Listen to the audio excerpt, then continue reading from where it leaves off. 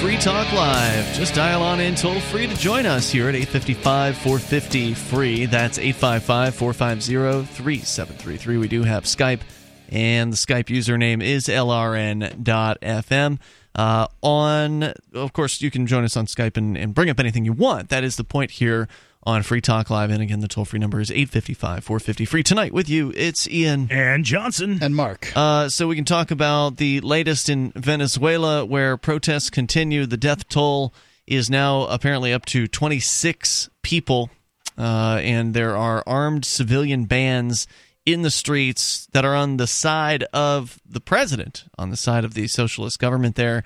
Then, Mark, you've got a story that you wanted to share about the police retaliating against people for not answering questions. And we've talked on this program about how when you're talking to the police, you are generally not under any kind of obligation to answer their questions. And it's ill-advised as far as, I don't know, every lawyer I've ever talked to, right, to and you know, heard anything from, and legal advocacy groups and that sort of thing, to answer any questions. Yeah, and it's hard.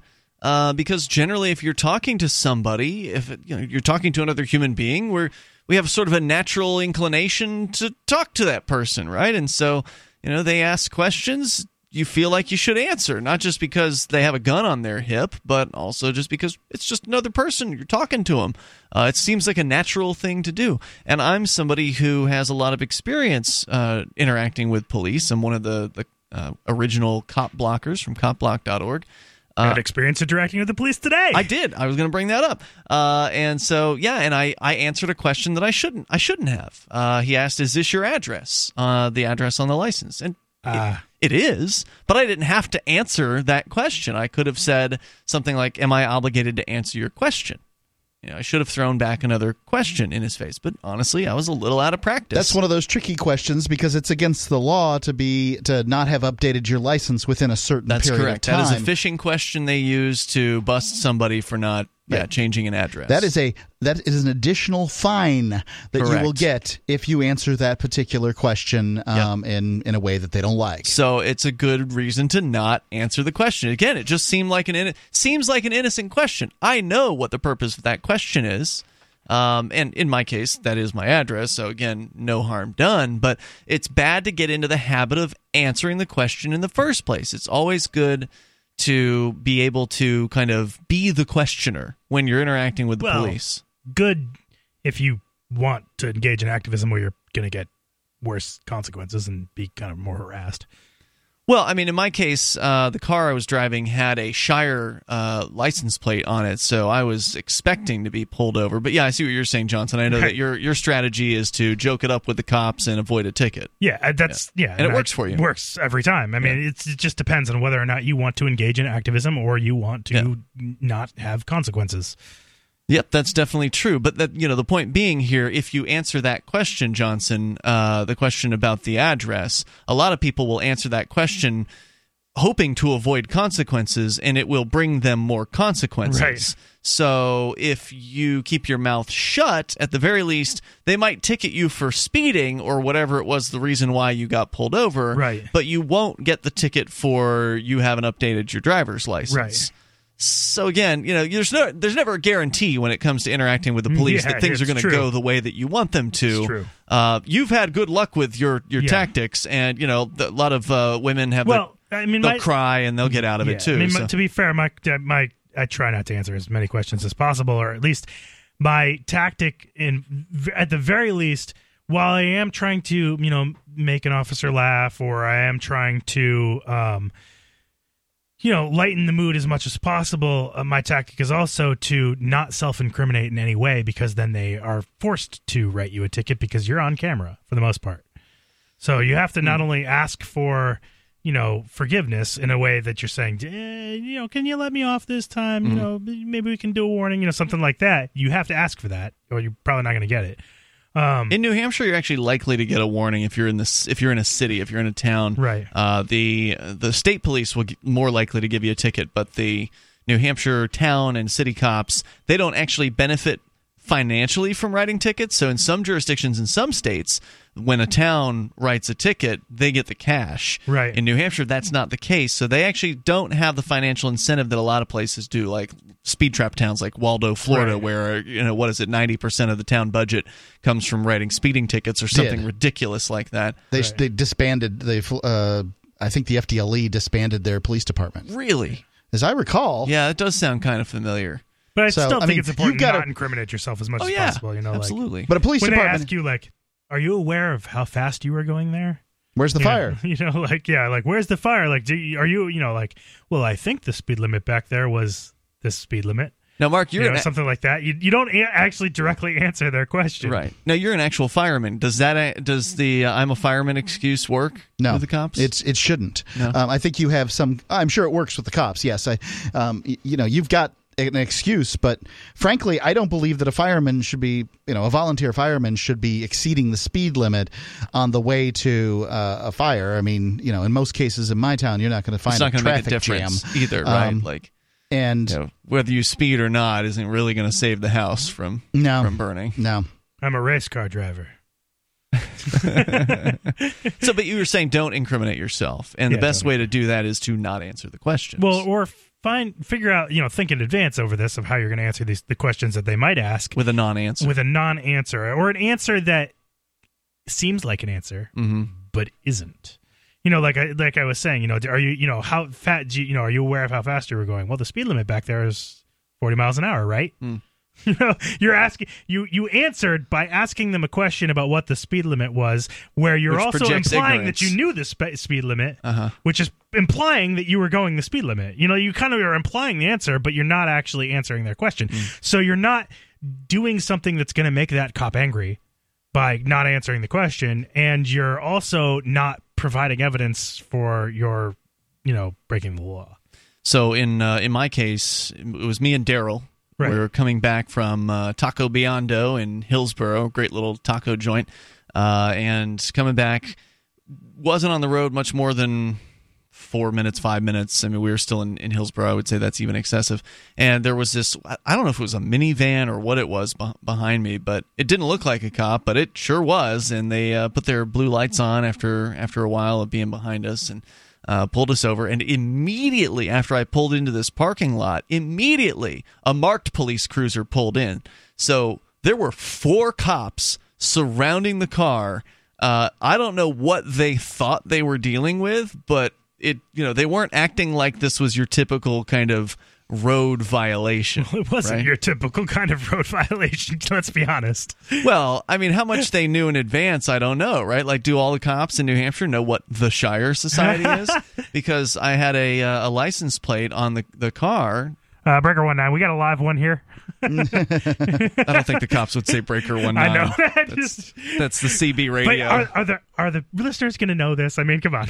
Anybody who's ever been on a CB radio would know it. Okay. That's probably what, 0.013% of our listeners? The CB radio was huge in the 70s. Anybody who's still alive from the 70s is probably used to CB radio. Okay, I mean, CB radio was the chat rooms. What before there were percentage chat of our rooms. listeners do you think were alive and in their 20s or around that age in the 70s? I don't know if you're aware of this, but Free Talk Live's nationally syndicated on dozens of radio stations. What percentage of our listeners do you think were 75. alive that are over 50? Okay, right, because we're talking about that age in the 70s, right? Yeah. Who were using CB radios. Using them or just knew about them? Because I remember BJ and the Bear, Smokey and the Bandit. I mean, Convoy. The Convoy. The fact is, we're not normal people.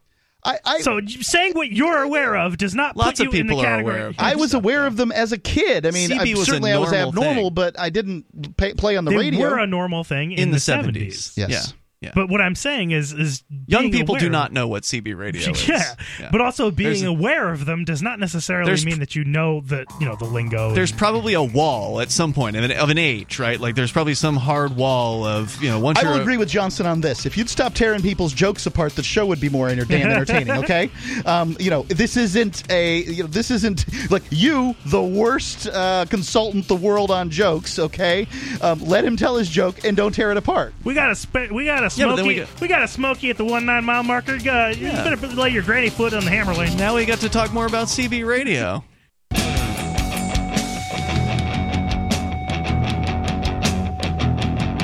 Free Talk Live. Dial toll-free and join us here. Our number is 855-450-FREE. That's 855-450-3733. And we've got Skype, so Skype on in here at username LRN.FM. And you can bring up anything that you want. We're talking about interacting with the police, not answering police questions, and we sort of had a general conversation about our experiences with doing that. But coming up, there's apparently a court case about this, and Mark, you're going to be telling us about that. Our toll-free number, if you want to join us here, you can bring up anything, is 855-450-FREE. That's 855-450-3733. And if you've been thinking about starting up your own blog or website, but you just haven't gotten around to taking action on that, well, it's a good thing you waited, because HostGator makes it easy. In fact, they make it super easy with a simple one-click easy installation for WordPress, which is the go-to what they call content management system for websites. I love WordPress. I use it on almost all of the websites that I administer. And you can go and get yours over at hostgator.com/FTL. That's /FTL like Free Talk Live. You go to that URL and you'll get 50% off of their regular prices at HostGator. They're one of the top hosting companies out there. And they've also got 24/7 over the phone or live chat tech support and a very intuitive and user-friendly control panel that puts the power of creation and the simplicity of use into your hands. Plus, a 99.99% uptime rating, so you don't have to worry about outages. Go to HostGator.com/FTL, like Free Talk Live for that 50% off at HostGator.com/FTL. I think I got one-click install a Drupal, too. That's pretty sweet. I would not recommend Drupal, but anyway. Even though we run it. Yeah. Not to the uninitiated, that's for certain. Yeah. So we were talking about interacting with the cops. I had some interactions today with one of them, a police lieutenant, but there were 4 cops who were there, 2 cruisers, 2 cops per cruiser. One of them was an undercover unit. They pulled us over, presumably, and yes, it turned out to be the case because of the Shire Society license plate on the back of the car. Now, mind you, this is a real license plate. It's not a state license plate, right, but it's a real Shire plate. It's made of metal. Yep, it's it's got the embossing on it, so it's got that stands out. Yeah, it looks like a real plate. Now wait a minute, was this hammered out by a prisoner who had no choice? I haven't the slightest clue who made it. Well, I mean, I know the company that I ordered it from, but I don't know if they're using prison labor or not. Oh, really? I point out also that you can drive here from basically, I'm not entirely sure, but essentially Panama on up. Okay. So really. Yeah, there's the Darien Gap, I think, is what separates people from being able to sort of locomote here. But I mean, haven't you ever seen a European license plate here in the United States? I mean, I've seen them, but like tangentially, they sometimes have a U.S. plate. Yeah, sometimes they have both. Sometimes they're just a vanity plate. Right. But I have seen them where they're a legit license plate. I mean, the fact is, you can bring your vehicle via ship to the United States and drive around from more than 100 countries with more than X amount of provinces that are within those countries, and so there's a lot of different license plates out there. So pulling you over with like 4 cars seems really sort of crazy. It seemed like an excessive response. It should have been a fact-finding mission more than anything. Yeah, these guys were ready to roll, man. I mean, they had us on 2 cops on one side of the car, 2 cops on the other, body armor on at least one of them that I noticed.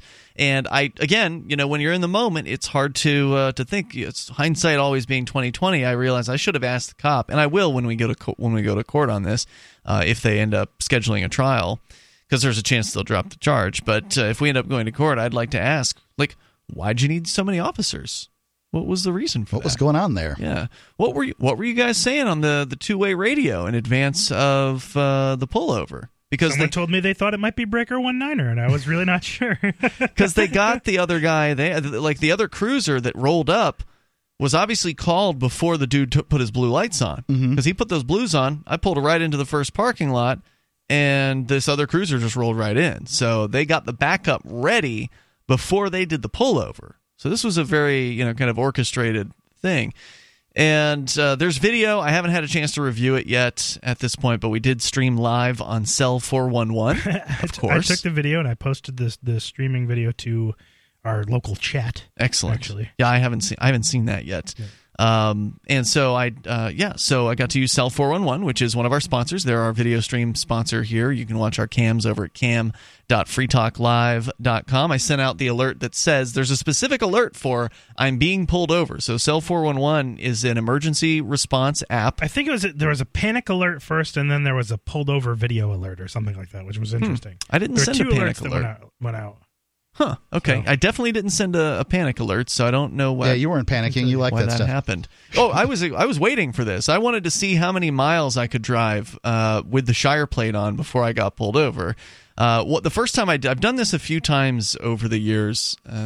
Once, it's probably been like 10 years since I did it the first time. Mm-hmm. So I think this is like the third time I've done it. The first time I did it, I made it 30 miles before I got pulled over, and the cop made me switch the tag out.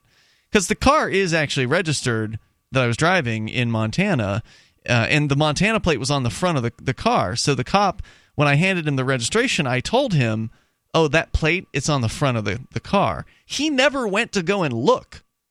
And he just wrote me a ticket for so-called misuse of plates, which is going to be interesting to see if they can actually make that charge stick. Because I was displaying the registered plate on the car, just not on the back of the car. And the statute itself for misuse of plates doesn't specify where the plate needs to be displayed. It just says it has to be displayed on the vehicle. So this is something that's interesting on this your alert that you issued here that needs to be addressed. I think I'm going to have to bring this up there's like a group for Cell 411, but the alert that went is a vehicle pulled alert, right? Yeah. And so there was some confusion amongst this, like because it's, vehicle pulled, not vehicle pulled over. Almost sounds like they're pulling your vehicle, like they're going to taking it or towing it. And then the icon is a car with a hook on the back of it, lifting it and taking it. So that might be some confusion amongst the developer and probably needs to be addressed. Well, one thing I've seen with Cell 411 is Virgil Viduva, who's the developer of that, is very responsive. Yeah. Very responsive to user suggestions, very interested in getting feedback. So I'm sure he'll appreciate hearing about that.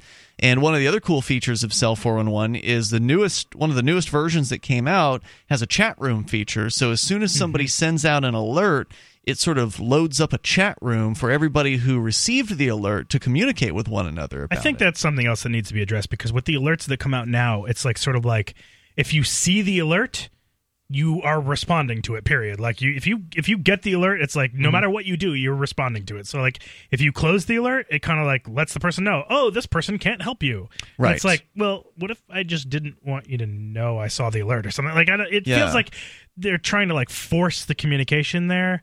But okay, so and if you say like you want more information, so you like try to respond to the alert, then it tells them you're on your way to help.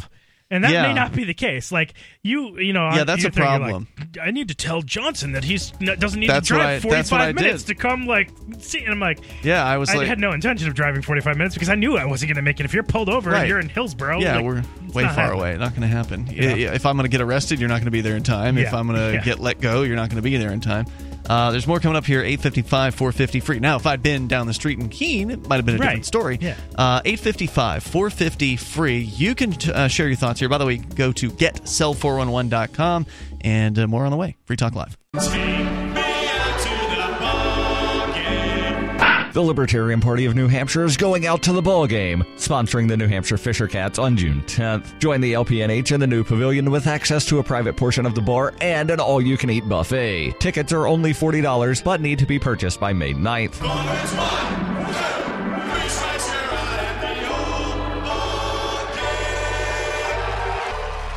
Get your tickets at lpnh.org/FTL.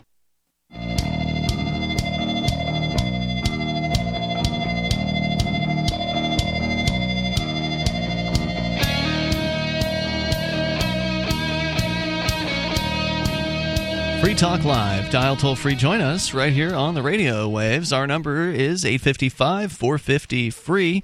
That's 855-450-3733. And Skype on into the show at Skype username LRN.FM. SaveItPurse.com is where you can go to save big time on your purchases at Amazon. And I had, it's funny, I had a camera. Actually, I had a couple cameras in the car, dash cams, but one of them had gone on the fritz recently, and another one, the second one, I actually had two different dash cams in the car. The other one, when it got too hot here in New Hampshire, was one of those ones that mounts to the rear view mirror, and it was fine during the wintertime, but I came back into the car one day and the heat in the car had loosened up whatever the joint on the rear view mirror. Normally it's stickier. This made it a little more loose, and so the weight from the camera actually pulled the thing downward, so it wasn't staying put. It wasn't staying steady, and so I had removed that because I didn't want to keep having to mess with the thing to keep putting it back in place. Like, it would fall down multiple times while I was driving. That's useless. So I pulled that out of there, and so I was actually completely out of dash cams, and so all we had was Daryl's cell phone and my cell phone. So the cam footage of the pullover isn't going to be too hot, and it's too bad too, because it would have been nice to go back and review and see how long was the undercover cruiser behind us for. I didn't think that the footage in the video was that bad, except for the fact that you turn it sideways at one point. But it didn't look that. I mean, I don't know. It was watchable. I appreciate that. I mean, I normally, if I'm in a situation like that, my adrenaline's going to be going a little bit. I'm not going to be holding the camera particularly steady. You kept talking the entire time, so that's the important part. Yeah, I'm pretty good at doing keep the audience engaged. Yeah, the narrative. Well, there's nothing to look at, right? You're just looking at it's a rainy day. There's a rear view mirror, and you can see the police cruiser back there as the cops are trying to figure out what to write the ticket for. They had enough of them. Because it's interesting. This was actually the third time I've been pulled over for having the Shire plate. Again, for listeners just tuning in, me and Daryl Perry were pulled over on the way back from the Concord State House today for having a Shire Society plate. And if you want to learn more about the Shire Society, you can go to shiresociety.com. It's a group of individuals who've declared their own independence. It's not an organization. There's nothing to actually join. In that there's not a board of directors, there's no structure. It's just a declaration of independence for your own self. So you're sort of just signing it in your own mind or on a piece of paper you've printed out at your house. You don't have to send it in to anywhere. It's kind of like, I like to call it basically an internet-based nation. That's a way to look at it, yeah. The nation itself, but without any president or any structure like that. Right. Well, I mean, it's a very liberty-oriented nation, nonetheless. But if a nation is a group of people who are like in some way, then their love of freedom would be the way that they're like, and this is their organization. So, and that kind of organization is generally called a nation or country or state or something like that. Well, right. And a society is a group of people who've come together on usually a voluntary basis to achieve a particular goal or purpose. And one of the things that kind of spurred the creation of the Shire Society is I would hear the bureaucrats, the government bureaucrats, use this excuse with us. Well, you're part of our society, so therefore you have to follow all of these arbitrary rules that we, complete strangers to you, have come up with and are going to enforce upon you at the threat of violence. But you're part of our society. Well, and so the idea was, well, what if we have a different society? Can we have more than one society of people in a given landmass? So we created this Shire Society Declaration back when we had the Free Keene Forums. They're now known as the Shire Society Forums. But there was like this open discussion for, I think, a few weeks where we took L. Neil Smith's work, which he wasn't too happy about. Later. But, he didn't know until later. And we were influenced by some of his work, and he sort of had this thing that we ended up sculpting into the Shire Society Declaration, which anybody can go and see and sign over at shiresociety.com. I say all that just to kind of familiarize you with the Shire Society. There's a forum, by the way, so for those of you who want to connect with other people in the Shire Society, there is a Shire Society forum, and you can link to that from shiresociety.com. It's a great way to reach out to people who live here in New Hampshire. Maybe you're thinking about moving here as part of that migration of libertarians that we talk about a lot here on Free Talk Live. That's one way to get in touch with people. That's not Facebook. So it's a good alternative to reaching folks. In fact, there's a lot of people here who aren't on Facebook. We just had a new guy move in the last couple of weeks, and he's not a Facebooker. So there's actually a good chunk of the people out here that want nothing whatsoever to do with Facebook, but you can reach most of those people on the Shire Society forum. So anyway, Shire Society, I've done this. This is my third time getting pulled over for having a Shire license plate on the car. And it's the first time I've been charged with anything. So one thing you can definitely expect from the government is inconsistency. So I've been pulled over by Keene Police, I believe. Was it Keene? No. Once it was a Chesterfield cop. The other time it was Keene Police. No, actually, well, anyway. But both times I was told, hey, you've got the other plate for this car. The registered plate for the car is on the front of the car. Just put the registered plate on the back of the car. Here, get your screwdriver out, put it on the back, and no ticket. Have a nice day. And that's how it's gone. Today was the first day I actually got a ticket for this. Like, it would be great I'd love to see this in like, Mr. Marple kind of fashion, where you go into the court and they say, well, I've been charged. You could say like, well, I've been charged with misuse of plates. I was using these plates absolutely properly. And then they come back to you, well, you needed to be using our New Hampshire lights. Well, I wasn't using those at all. That's correct. I was not misusing those either. I was not using those. Right. And the misuse of plate statute is written in a way that makes it seem like one could possibly get out of that particular charge. So it'll be interesting because, a lot of cops will just write a ticket expecting you're going to pay it. Right. That's what they do. I mean, it's a revenue mission. It doesn't have anything to do with safety. This is about revenue. So they hand out a bunch of tickets to people, and they figure 99 or 95% of them are just going to go ahead and cut the check. In fact, the ticket itself says on there, you don't have to appear in court if you just cut this check. Here's an envelope. They even give you the envelope. Yep. So, I mean, they do everything but write the check for you, And I'm sure in the future they'll do that too. Yeah. Soon the bank will just go ahead and take the money out of your account immediately when you're stopped. So my goal was because I knew I was going to get pulled over eventually, but the question was how soon. So I've been, the odometer you can reset and get the little trip meter. So I've been counting the miles to see how far I could go. Because one time I went 30 miles before I got popped. It didn't last very long at all. This time, 2,950 miles. That's a lot. Not bad. Not bad. Basically went from late January to right now, so about a quarter of a year. I made it. There were a couple times when that's almost driving across the United States. I mean, as far as distance goes, yeah. But that would be a lot different if you drove outside of New Hampshire with this. So I would not recommend trying this in. I wouldn't in take other it into places. Mass. Yeah, if I were going to take this car out of New Hampshire, I would have put the Montana plate on the back. Just because I'm only looking to troll the New Hampshire cops, not get into a court battle in Massachusetts. Massachusetts. They appreciate that exclusivity that you've given them. Or New York. So anyway, yeah, almost 3,000 miles success. I'll consider that a success, and we'll see what happens with the charges. Let's go to Liberty Lover. We'll keep you in the loop as it develops, because I'm going to trial if they'll keep the charges going, and that's going to be fun having this one on trial. Because we'll get to talk about the Shire Society and God. Liberty Lover, you're on Free Talk Live. Go ahead. First of all, I had a question. Do you guys know your exact viewership numbers? Viewership. Instead of listenership, you're talking about viewership? Sorry, my bad. Listenership. You know how many people typically listen? We don't know specifics, for one, all listenership numbers are some kind of approximation, right? When you're dealing with, when you're dealing with any one out there, Nielsen can't rate everybody who's listening at any given time to any given radio or television set, so they take a group of people. But the short answer is that we probably on the radio have 300,000 weekly listeners on 170 or so radio stations. On the podcast, we get about 125,000 downloads per month. But that doesn't tell you how many listeners there are. There's generally no more than a few thousand per night, I would say. So that probably gives you some idea there. More coming up. Free Talk Live.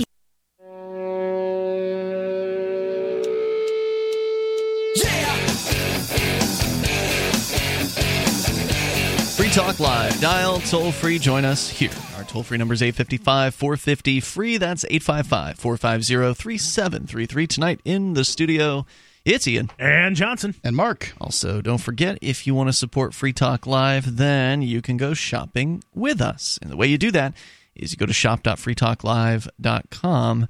Once again, that's shop.freetalklive.com. And that gets you into Amazon. There's Amazon US, Amazon UK, Amazon Canada. You just go and get your shopping taken care of, get the stuff you want, and get the regular great Amazon prices And Free Talk Live gets a portion of the purchase price. So once again, go to shop.freetalklive.com. We've been talking about me and Daryl getting pulled over today, but also that was what was intended to be sort of the start of a conversation about a court case, Mark, that we haven't really even touched on yet, that you'll be telling us about coming up, about not answering police questions and getting into hotter water as a result of that. You'll tell us more about that coming up here, but we're going back to your calls and thoughts first. Liberty Lover is still with us. You had started out by asking us a question about I have a topic. Listenership here on Free Talk Live, and it's hard to rate, to even... Mark, you're basically taking a shot in the dark when you say 300,000. I mean, we don't know. We know how many stations we have. We know what those markets are, and we know that some of those stations in some of those markets have ratings, but we don't necessarily know what Free Talk Live's ratings are if you were to break them down. So it's we have gotten ratings in the past from years. Partners, and we only get them when a program director would just happen to tell me, "Oh yeah, by the way, I'm not talking about your ratings. I'm talking about ratings with our brokerage companies that sell, and those are taking nationwide ratings, accumulating everything they've got, which is only about half of the stations, because the other half don't pay for the ratings and therefore don't get rated. Right. But it's the number I use because I believe it to be not terribly. It's conservative, but not ridiculously conservative. Yeah. So. The actual topic tonight is I wanted to know you guys' opinions on so-called sovereign citizens. What you think of those kinds of people? I like that you preferenced it with so-called because the term sovereign citizen seems to be an oxymoron. It seems contradictory that one could not be a sovereign, which is a king, and also be a citizen at the same time. A citizen essentially being a subject. How can you be both of those things at once? So it seems to me that they're already getting off on the wrong foot with that particular terminology. But what you're referring to are people who have various different belief systems about how to kind of get out of the state, get out of the current structure that we're currently in. And there's a lot of different gurus out there that will be happy to sell you their ideas for $1,000 or hundreds of dollars, and you can go and sign up for one of their seminars and go and pay them money and listen to their stuff. And ultimately, if you try to put their plan into action, a lot of times it's not going to work. And you can come back to them and say, "Hey, Mr. Guru, sovereign citizen guru, I tried putting your ideas into action, and the judge found me guilty anyway." And then, of course, the guru, all he has to say is, "Well, you didn't do it the right way. You missed a step." When I say that, I'm obviously referring to some of the people that you see online. Some of the people are like, "Well, I do not have a driver's license, but my person does," and all sorts of ridiculous terminology. And a lot of the times, I think in a way they're associated with the liberty movement. A lot of the time. Some are, some aren't. Some are just kind of doing their own thing out there. And actually, our very own Jay Noon, our Wednesday night co-host, is somebody who's actually had real experience in these areas. He's done a lot of research into many of what these gurus claim, and he himself has put his freedom on the line to actually try some of this stuff out. And he really does drive without a driver's license. That's really something that he does, and he's managed. Some people drive without driver's licenses. Some people will drive without license plates. Yeah, and but isn't that legal? Isn't what legal? Isn't driving without a license? I hear it's technically legal, but to do what? Where'd you hear that? I've heard that people have gone to court and have won cases, and apparently, courts have decided that they don't need a license. Driver's license or license plate? Driver's license. Okay. Well, Jay Noon's managed to successly do it for a long time, but he's also gone to jail over it. So it's not legal to do it by their rules. But how do you get out of that? What's the best system for it? The thing is, there's all kinds of people with all kinds of theories out there. But applying them and getting them to be, reacted to in the same way by different courts and different cops it's a crapshoot at best. A lot of the theory would be that if something seems to work, it may not be because you've stumbled across the secret to the system. It may simply be that they didn't want to deal with it. They're just irritated with dealing with you. Right. Maybe they didn't want to have you standing in front of the courtroom full of 100 people who are about ready to all plead guilty to whatever they're there for. Questioning the notion Right. that one might actually need a driver's license in order to conduct a motor vehicle in a safe fashion. Like, if I, for whatever reason, just let my driver's license expire the next go-around, I'm not going to be a better or worse driver as a result. The purpose of the driver's license appears to be just so they can take it away if I start turning into a bad driver. Yeah, and, I always thought driver's licenses, that's a bit of an issue I evolved on. And a lot of what you said makes a lot of sense. I don't become a worse driver because it expires. I mean, it's the same reason, like, you can get a course to shoot a firearm, for example, but it really doesn't matter either way because a lot of people still handle firearms without a license completely fine, and I feel cars should be no different. I appreciate the perspective. Thanks for the call tonight, Liberty Lover. In fact, it's interesting that you brought that up because I saw a headline posted by one of the local activists here, David Jurist, about one of these gurus. He's going to be sentenced on August 1st of this year on, 13 counts of issuing fake financial documents to banks and the U.S. Treasury, and 6 counts of willful failure to file tax returns from 2009 to 2014. Federal jury on Friday returned across-the-board guilty verdicts against Winston Shrout, a prominent sovereign citizen that was charged with all those things. The jury foreman stood and read each guilty verdict. This from OregonLive.com. For each of the 19 counts, as Shrout watched from his seat at the defense table, Shrout displayed no expression. The U.S. District Judge Robert Jones polled each of the jurors to ensure the 12-member panel was unanimous in its findings. As the jury foreman began reading each of the verdicts, one juror teared up. A fellow juror reached out to hold her hand as the rest of the verdicts were announced. The judge ordered Shrout to turn over his passport and restricted him from any travel outside of Oregon without prior court permission. Government lawyers, after a jury deliberated for 5 hours over 2 days following the 3-day trial, government lawyers argued that Shrout aimed to cheat the Treasury and banks and preached his illegal schemes to hundreds of others in paid seminars across the country and abroad. Yeah, they always want to get the guy who's doing teaching the courses. Well, in this case, he wasn't just teaching courses; he was, doing what he was advocating and trying to. Yes, but they always want to get him fraudulent instruments, and for good reason. This guy's a fraudster. I mean, this guy deserved to go down. Well, this is one of those guys who's like he had a theory, and he taught the theory. Right? No, he put his theory into action. Right. And it didn't work. That doesn't make him a fraudster, Ian. Yes, it does. If you write fake financial instruments and you make fake checks or whatever, that's fraud. We don't know what that means. Like, maybe, look, it was talking about issuing fake IDs to banks. So if he, developed his own Shire Society driver's license and cashed checks with it, maybe that's what they're referring to. No, it didn't say anything about fake IDs. I don't know where you got that from.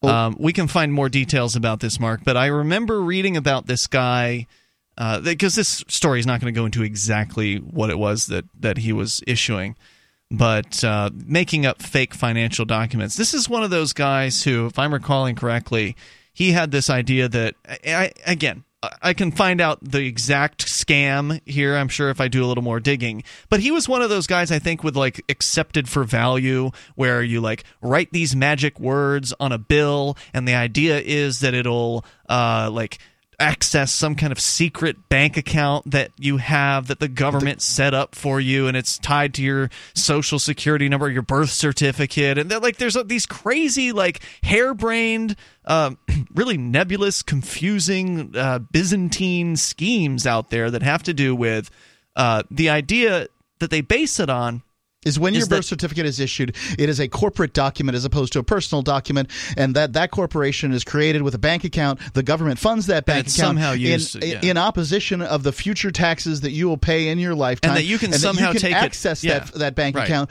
because you are not the corporate entity, but in fact the person running the corporate entity. Yes, and so you can make debt disappear and all this crazy crap. Just go get yourself a mortgage, and then you can just write all these magic words on the documents and make your $100,000 mortgage go away because, hey, that was fake money in the first place anyway, right? So it kind of was. That's kind of what they base it off of. And so it gets people riled up over the idea that fiat money is fake, and so, well, if it's fake money, then why can't we fake the money? And, well, guess what? You're going to go to prison. It's Free Talk Live. North to Port is a Liberty-inspired fiction podcast about a band on tour. Each episode chronicles the band's adventures in the form of a radio interview at a tour stop location. Listen as North to Port explores Liberty themes in friendly ways, with humor and music. To listen to the podcast and the accompanying album, please visit northtoport.com. That's NORTHTOPORT.com. Or just search North to Port in your favorite podcatcher.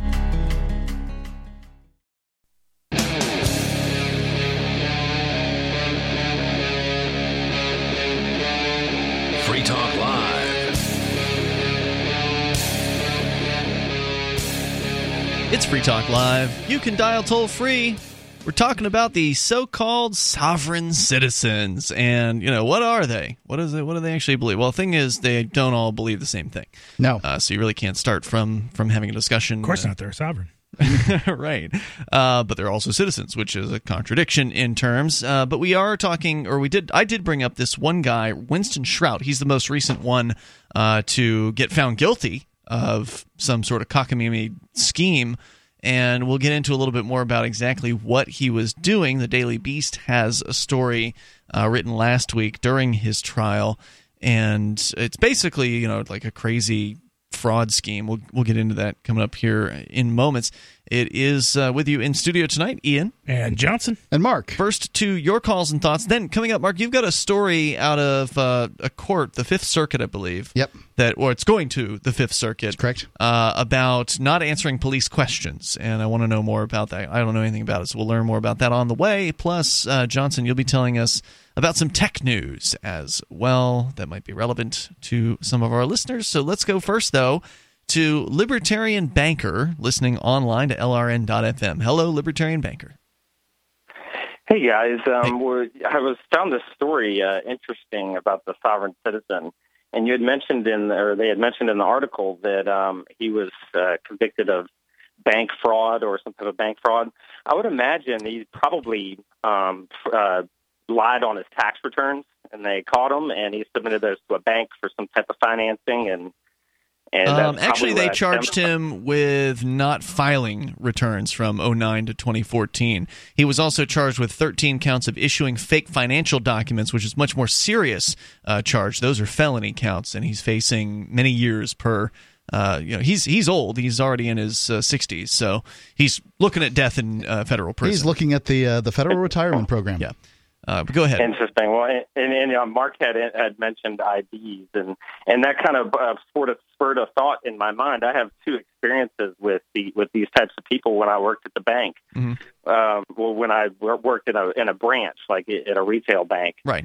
So one time I had this guy come in, and he was super religious, and he had this laminated piece of paper that was like a statement that was notarized. Had his picture, and it looked very official, and it was laminated and everything, and he wanted to open a bank account with this. And apparently the bank I worked for, they had dealt with him before, and he had taken it all the way up to the CEO. And, he talked to me about how the Social Security number was the mark of the beast, and, they talked about it all in the Revelations. I guess he was obsessed with Revelations in the Bible. And so it was a super religious thing for him. Maybe he wasn't even a sovereign citizen, but it was just weird. He had this, laminated piece of paper. It was just, and he. This was the thing passing for an ID. He carried this around to verify his identity. Yep. Exactly, and he couldn't get a bank account anywhere because he didn't have ID or a Social Security number. And, right. So he was, trying to do that, and it was so. And the second one I had was just much weirder, and he was probably a sovereign citizen. Now that I kind of know more about them, but he came in. I was the manager at the time, and he came in and wanted to talk about a loan. So he comes to my office, and we start talking about the terms of the loan and his income, and then I start talking about collateral. So what do you have for collateral? So he pulled out his birth certificate and he puts it on my desk. And this is connected to a secret bank account with $1 million in it. So, but he tried to play it like I was in on it and he knew it, and like he flipped this thing on the table and like it was almost like he winked at me, like, hey, you know what this is, and I'm like, what the heck is this thing? And well, that's what the conspiracy theory part of this comes from, is that ultimately, if there is a conspiracy afoot, somebody must be involved. And why wouldn't the bank manager know? Why wouldn't it be the bank manager? The little bank manager making, $55,000 a year. He's in on this. But, he tells me that the paper it was printed on, that it was special. It was some type of special paper that binded him to some sort of bank account or some sort of asset or something. I was like, what the heck is this guy talking about? I almost wanted to refer him to my competitor down the street. That'd be hilarious. Take it on down to Bank of America. Wow. So I mean, these did guys, he go out when you turned him down? Did he leave in a huff? Like, how did that end? No, I mean, I was obviously I was trying to understand his perspective because I'd never heard it before. So I was asking him questions about it because it was just kind of interesting to me. And crazy people are interesting. So really you're acting like you don't know, eh? But no, I mean, he was friendly about it. And he proceeded to tell me what he was talking about and what his beliefs were, and he ended up going out, whatever. He wasn't mad. I think he tried. Okay. Maybe he tried this never a couple hurts to of try. times. Yeah, definitely never hurts to try. But what was interesting, both of these people were different races. And not that this matters, but a lot of people think that, these sovereign citizens are just, white guys sitting in their basement or whatever. But, there are all kinds of different people that believe different kinds of things. Sure. I mean, there's all kinds of people that want to get out from under the thumb of the government, and they will glom onto any old, theory that is presented to them, no matter how seemingly absurd it might be to the rest of us. I get it. Yeah. I tried some of this stuff in the past. I mean, you tried it basically to see whether or not what you were being told was untrue. You were willing. Yeah, but I tried it in court. I mean, where I got arrested for contempt of court. You were willing to try it, whereas most of these people are just willing to talk about it. Right. If you try this stuff, you're putting something on the line. Let's be clear. You're putting your freedom on the line, depending on what theory it is that you try to go with. And again, you might try it and it'll work. And then, of course, you'll think that, this theory works. But then the next time you try it, it may not work because, as we pointed out, it might just be that the judge didn't want to have to deal with you. And if it was like a minor traffic ticket, then whatever, just, let the guy off. Let's just get back to the normal victims. Let's get back to ringing the cash register. Exactly. They don't want trouble.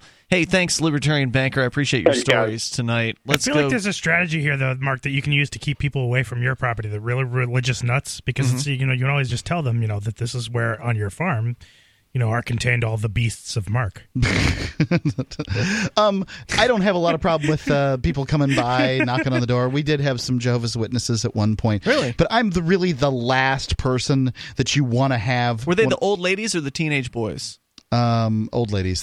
Teenage boys are usually Mormons. Okay. Gotcha. I'm the last person you want to have that conversation with. I do not come to the scriptural battle unarmed. Right, yeah. Having read you're a minister. Yes, well, having read the New Testament like 7 times, I'm kind of aware of some of these verses, and you're just wasting your time.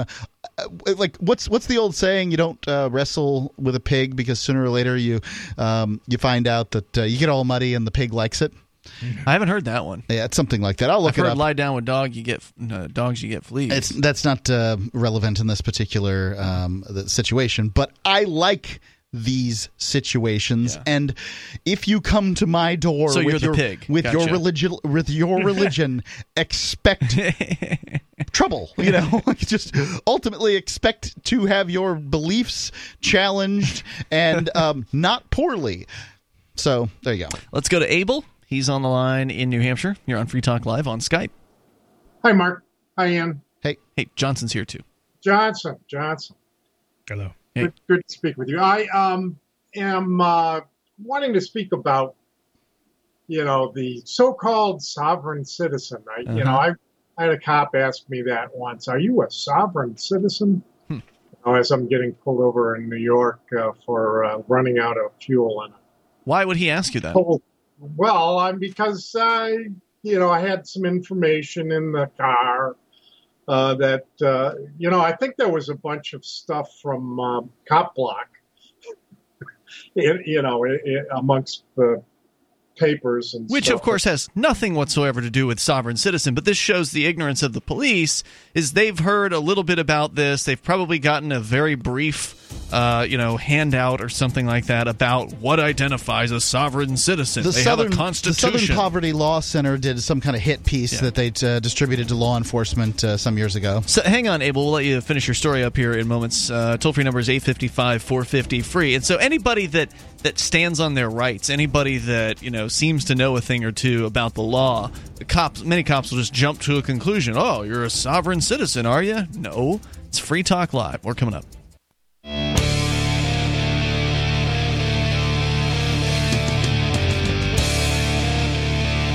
It's Free Talk Live. You can dial toll-free. You can join us on the radio here. We're talking about the so-called sovereign citizens, these people who don't really have any kind of uniting belief system. But I would say if there's anything that unites them, it's that they are not happy with the current government.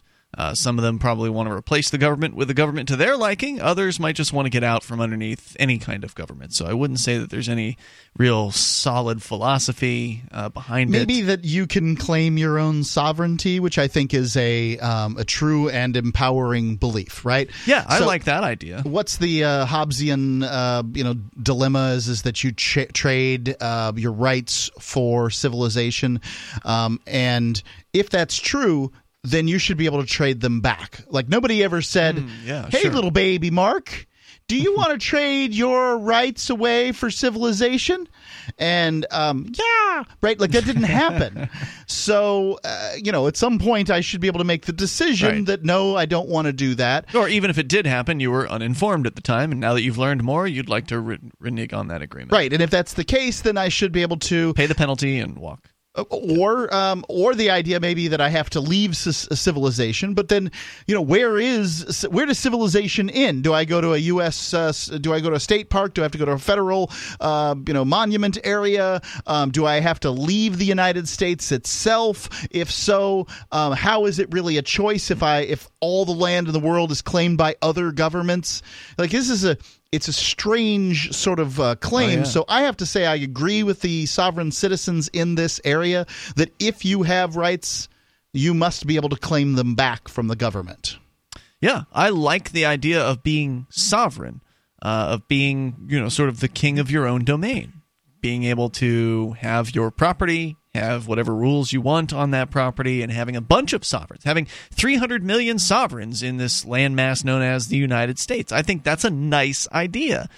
But the sovereign citizen concept, the way they try to approach that is fraught with peril. Well, there's a lot of different things that they try, and the idea that the government has a path through which you secret exit, right? Through which you can travel, that they will give you their freedom. Yeah, if you just hire enough gurus, sit through enough seminars, and fill out the right paperwork, you'll be free. To me, it's absolutely ludicrous. Yeah. These people are writing the laws.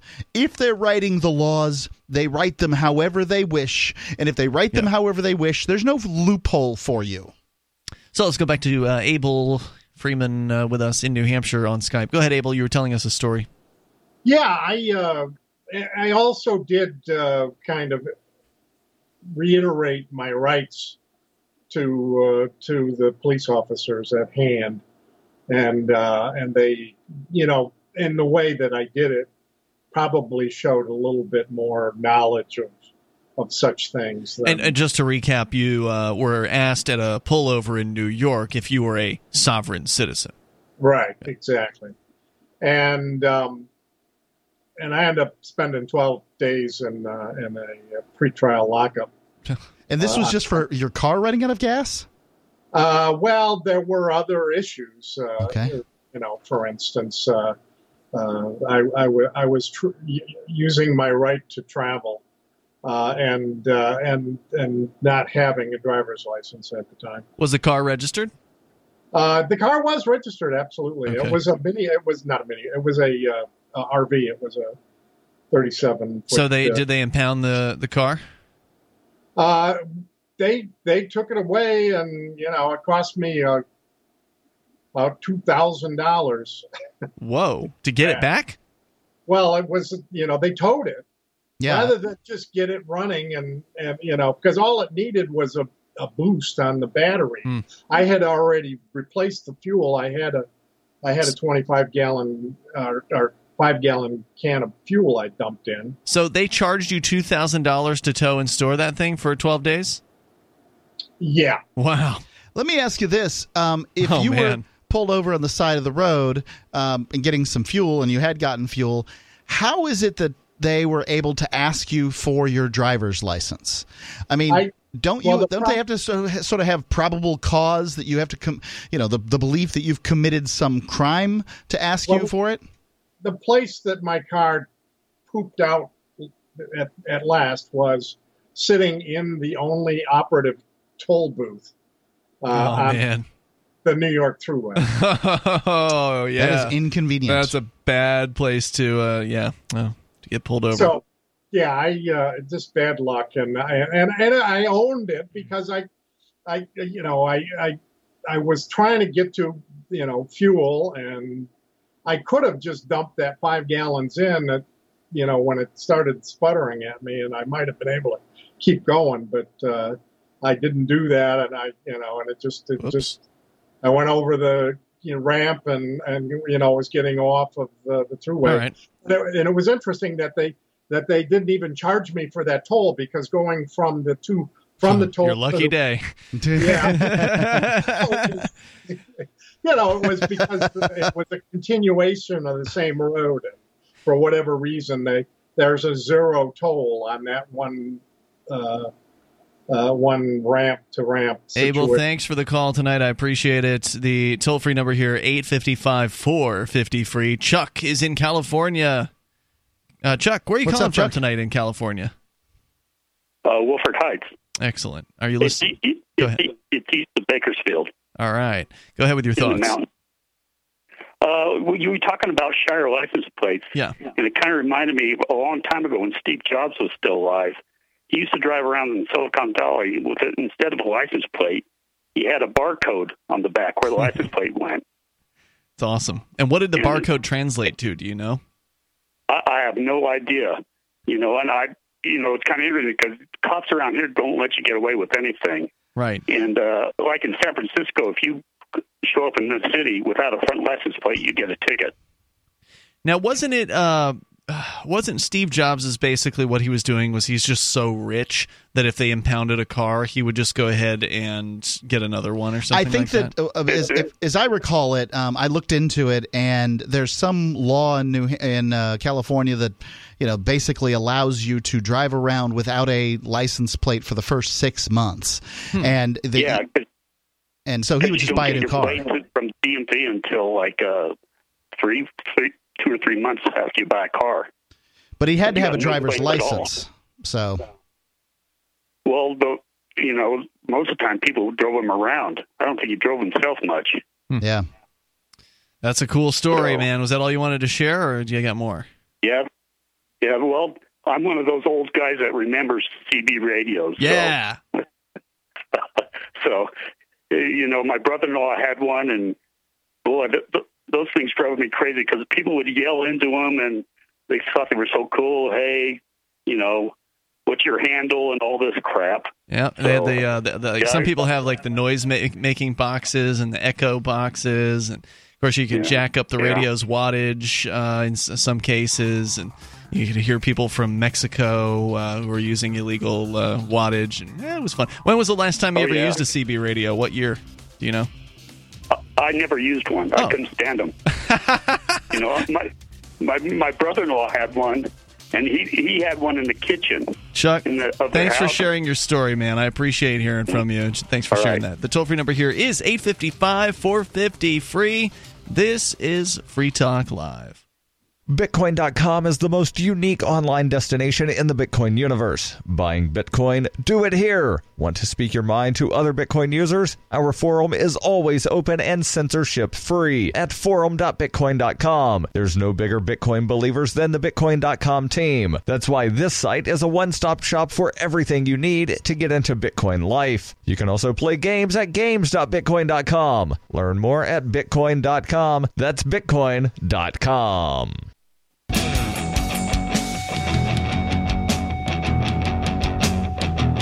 Free Talk Live. Dial on in toll free. Join us right here. Our number 855-450-FREE. That's 855-450-3733. And, of course, you can take control of the airwaves. You can bring up whatever you want. We've been talking about the so-called sovereign citizens. Coming up, Johnson's going to tell us about geo-blocking. I don't know what that is, but we'll find out here in a moment. Plus, Mark, you've got a story out of a court that is coming to the Fifth Circuit Court of Appeals regarding what was it? It was the situation was I don't have it. My computer froze up and my brain isn't working. I'm sorry. All right, I actually had it written down here somewhere. So something about answering questions or asking police questions, or police asking you questions. Sorry, I didn't mean to put you on the spot there.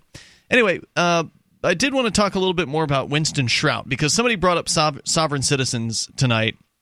And I thought, I just saw this news about a guy whose name, it's a memorable name, Shrout. I remember seeing his name years ago. How's that spelled? Shrout. Okay.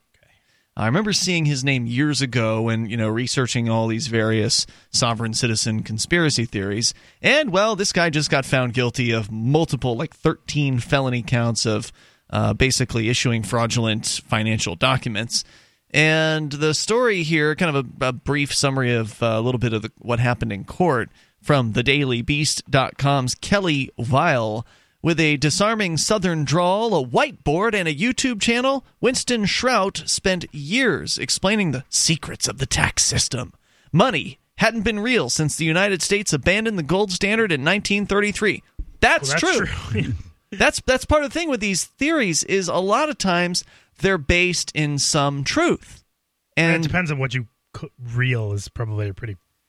Yeah. Well, real, we would define it as money that was backed by something of value. Has real value? They got rid of the gold standard and eventually pulled out any kind of backing from the only value dollar. that backs the money now, this worthless paper, is violence. Correct. Threats. The monopoly, the legal tender laws. If you don't take this money, we'll break your legs. That's how it works. Essentially, that's how it works. That is how it works. I don't know that it's okay. That's what legal tender means, Mark. You have to accept the U.S. dollar as all debts. Or do you have thugs a case? Will show up and make you. Does anyone have a case, a court case, where some business owner refused to accept I've U.S. never looked dollars? for it, Mark. I don't know. Best I can tell, that's not the case. Because who's going to refuse to accept them? You can take them to the bank. Because they're of value. That much is true. But if you wanted to just do business in silver or Bitcoin or whatever, I'm sure you can do it for a very long time without without any kind of problem. I think you're right about that. The thing is that U.S. dollars are the standard by which all other currencies are rated. Yeah. And, the legal tender laws have far more to do with, what you can pay your taxes in than anything else. So, again, starting with the basis that the U.S. had abandoned the gold standard in 1933 and that debt was commercial karma, not sure what that means. The 14th Amendment to the Constitution, which may or may not be legal, Shrout contended, included a secret provision allowing Americans to opt out of citizenship. For years, Shrout was an icon of the sovereign citizen movement, a loosely affiliated group of Americans who claimed to be emancipated from the government. Sovereign citizens may believe local sheriffs to be the highest valid form of government, or that they can evade taxes in perpetuity by misspelling their names, or that all Americans are secretly owed $630,000, which was placed in a federal bank account upon their birth. From his popular YouTube channel, an expensive series... Why that number? I don't know. An expensive series of DVDs and a lecture circuit, Shrout espoused all manner of theory on how Americans could allegedly free themselves from the federal government on wild technicalities. Now he's on trial, or was. This was written in the middle of the trial. It was a 3-day trial last week. In federal court for allegedly issuing more than $100 trillion in fake financial instruments. Oh, that was going to work. That was a good plan. Which he allegedly peddled through his seminars. In his federal trial, which began last Tuesday, Shrout pleaded not guilty to 6 counts of willful failure to file income tax returns. If his plan works and you could just generate money out of thin air by filing instruments with the government, then why did he charge for his class? Indeed. And 13 counts of fictitious obligations relating to his alleged scheme to forge and circulate imaginary currency at astronomical valuations. For the last 7 years, Shrout ran an elaborate scheme to invent fictional currencies like the, quote, international bills of exchange or the non-negotiable bills of exchange, supposedly worth trillions of dollars. And you can't negotiate it either. And pass them off to his sovereign citizen disciples, a federal indictment said in Oregon District Court. Shrout allegedly... So this was brought by angry disciples. Maybe. Interesting. I don't know. Or the people. Yeah. Shrout allegedly presented the made-up documents as legitimate, sending them to financial institutions. That'll also get you caught, Mark. It might have been the banks and credit card companies that he was trying to defraud as well. Yeah. And even hosting seminars to spread the gospel of fake money. In 2009, Mark Morini paid $936 to attend one of Shrout's 3-day seminars and to buy one of Shrout's DVDs, which range in price from $65 for the Accepted for Value series Part 1 to the $120 DVD on commercial consciousness, Breaking the Mind Control. $120 for a DVD. That's a lot of money. Yeah. You know how much it costs to manufacture a DVD? Well, I mean, it's the value of the information it contains. In the lecture, Shrout preached the straw man theory that U.S. law only applies to a person's straw man or their name as it is registered in federal files. Now, she doesn't get into it, but we've heard people espouse this theory on the air for a long time. This is pretty common. And the idea hasn't worked yet anywhere, not but that I've seen. No, the idea is that you're not that name on your ID. That name's in all capital letters. And let me tell you, you can try telling a judge that, but you're not going to get out of the charge. They're not going to put your driver's license in a jail cell. Yeah. Shrout elaborated on the theory in a YouTube discussion with the Galactic Connection blog. The interview opened with an advertisement for the blog's implant removal process. Oh, boy. A service that costs... Why is it that aliens, religion, and like flat Earth theory all seem to meld go together? Like, you know, the same people. Why is that? You should talk to some of the people that went to the recent Free Your Mind seminar in Philadelphia. Apparently it was full of these kind of people. Yeah, well, you know what they say about an open mind, right? When it's open enough, anything can get in there. Falls right out of your head. Okay.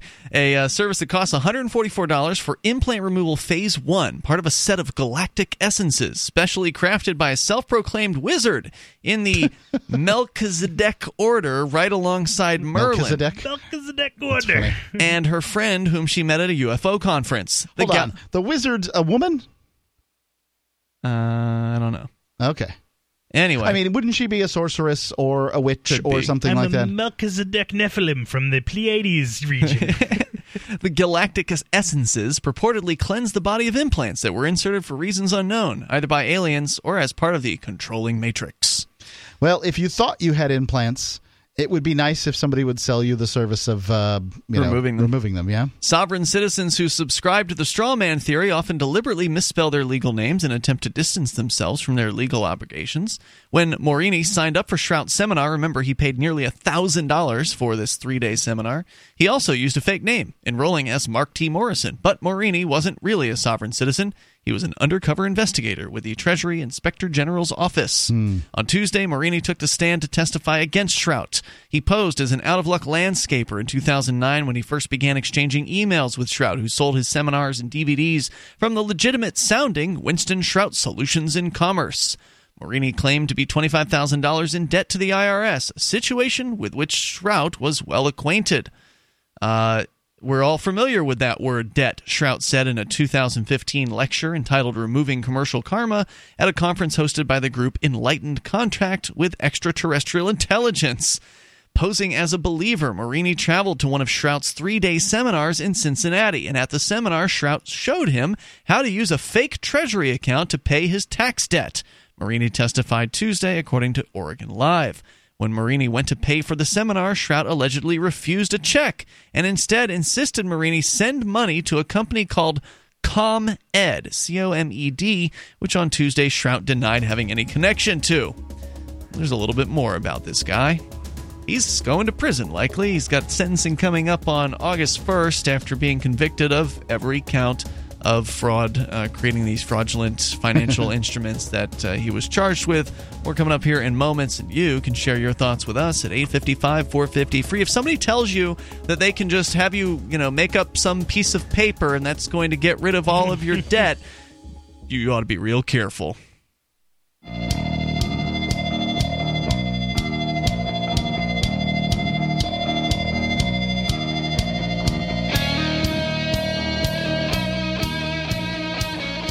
Free Talk Live. Dial on in here, toll free. The latest sovereign citizen to go down in flames, a man named Winston Shrout, who, like a lot of these gurus, would sell his ideas.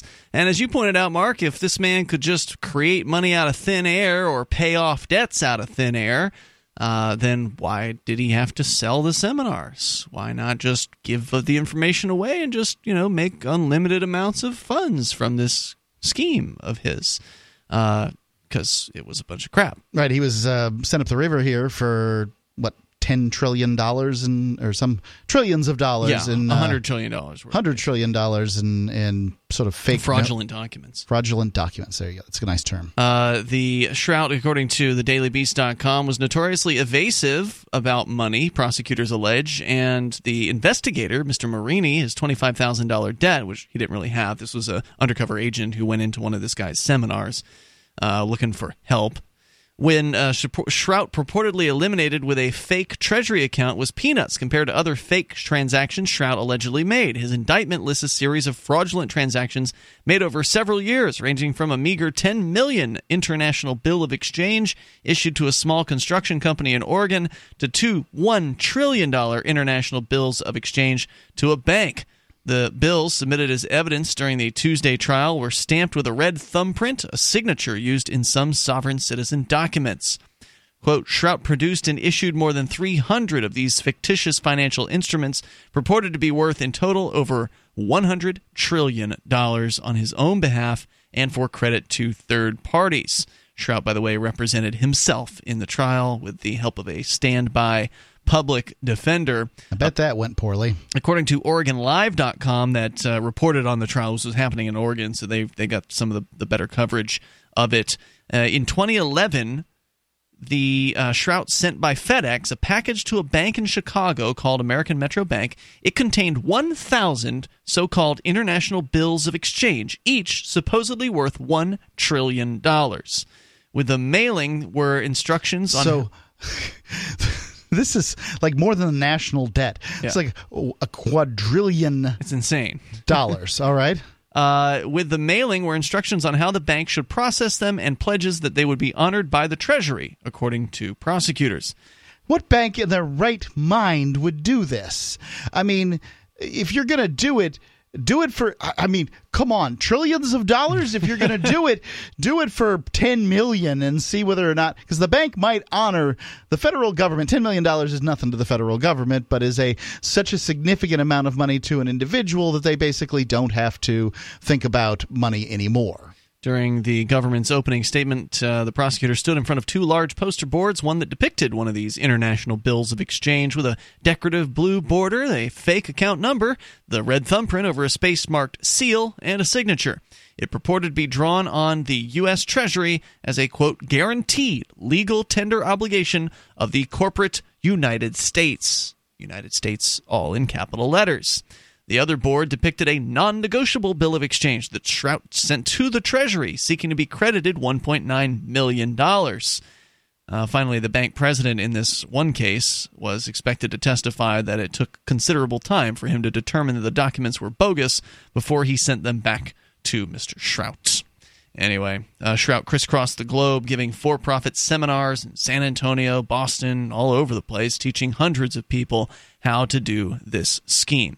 He was paid royalties by two companies, Beverly Event and Distribution Services Incorporated, as well as ComEd for the sales of his DVDs, which are as much as $120 for one DVD, as well as other promotional materials that were sold at the seminars. And ultimately, he's going down. Let's talk to Russell in Peoria, Illinois. You're on Free Talk Live. Hello, Russell. Hey, hello. How you doing? What's on your mind tonight? I'd just like to make a comment about the lady, Sarah, that called in about how the free market failed or whatever, and all kind of point she was trying to make. Was this last night? Billy When was this? Was it last night?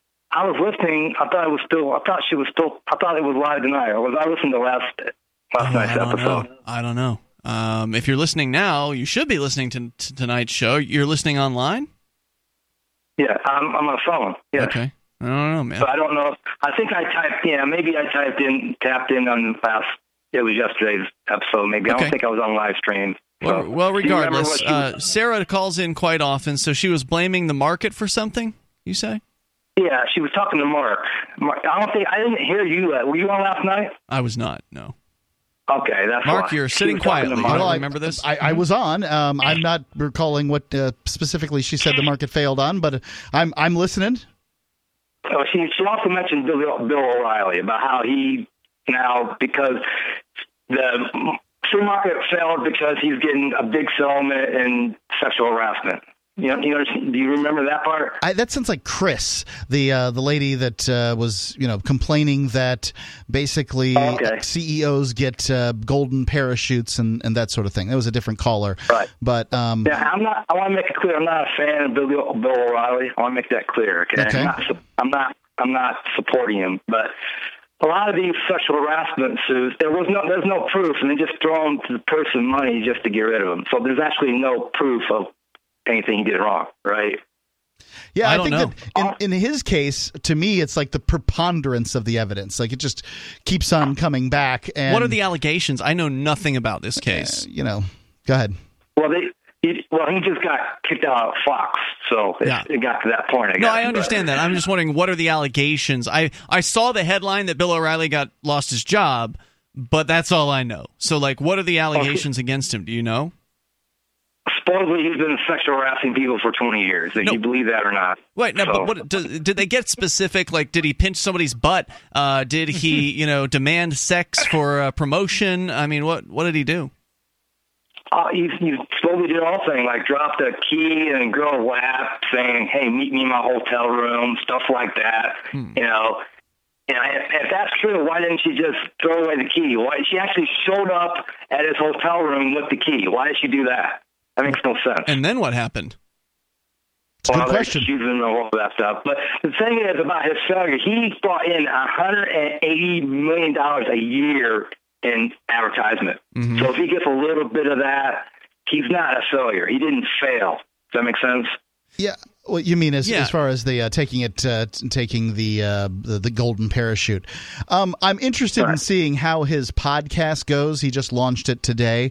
The Bill O'Reilly podcast. Are people watching because he was on prime time, or because he was a Fox, great entertainer, or is it because they really love Bill O'Reilly? And I don't know the answer to that. What say you? I say it's some of both.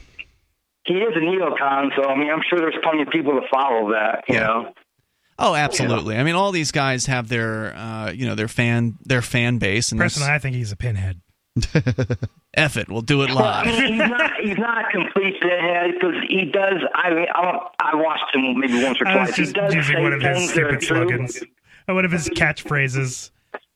Yeah, he does say things that are true, and that's the problem. People like him do more damage to the free market. To the idea of free market than they support. Because like Rush Limbaugh, I'm not a fan of Rush Limbaugh either, but he does say things that are true once in a while. Sure. At least Tucker Carlson, supported Ron Paul. Now that's the replacement, right? They replaced him with Carlson. I don't really like Tucker Carlson that much, but he's like a libertarian least he's marginally light. Better. He's a libertarian light, right? Maybe. I don't know. Hey, Russell, thanks for bringing this story up. I appreciate hearing from you tonight. Regarding so what happened? He got the Fox basically said, yeah, this guy might have done some of this stuff, so we're going to cut him loose out of his contract, and that's why he got the payment. That's the impression. Basically, this whole sexual harassment thing's piling up on Fox, and they have to do something. Like the whole corporate culture. Yeah, Rupert Murdoch, O'Reilly, and everybody feels like they're not getting enough, so it's not unbelievable. Demand it. It seems very plausible. I mean, look, it's sort of like the kind of the radio business too. For a long time, the radio business was known as this kind of freewheeling place where people said what they wanted to say. Well, you got hired on at J-Corps, right? Yeah. And in their documents, which became Clear Channel, or they were bought by. The employee handbook, as I understand it, I'd have to look it up to get the direct verbiage or whatever, but it was passed down to me via legend that it'd only been a year since J-Corps had been eaten up by Clear Channel. That essentially there was a place in the employee handbook that basically said, look, this is a creative place, creative people sometimes make jokes of a sexual nature. You are signing away your right to have a sexual harassment suit by working here. Or basically a straight up acknowledgement of the radio business. Right. And I've got to say that if I didn't think it was funny, I was sexually harassed relatively regularly at Clear Channel. By whom? I'm not going to give names. Male or female? Females. But I'm sure it happened with males too. I'm that kind of guy, right? Like harass all, equally harassed by all. There's more coming up here. You can share your thoughts, whether it's on O'Reilly or whatever's on your mind. More coming up here. Hour 3's on the way. 8:55, 450, free. Free Talk Live. A funny thing happens when you don't advertise. Nothing. Modern advertisers have been trained to look for trackability in their advertising, and web search ads are great for that. They also help you get the consumer that's looking for products like yours in the moment. But they're expensive, and they do nothing to convince people to try your product segment in the first place. They help you get a bigger piece of the pie, but branding mediums like radio grow the pie itself. Free Talk Live's on more than 150 stations, and we can help advertisers with little budgets and big ones. Send me an email, mark@freetalklive.com. It's mark@freetalklive.com.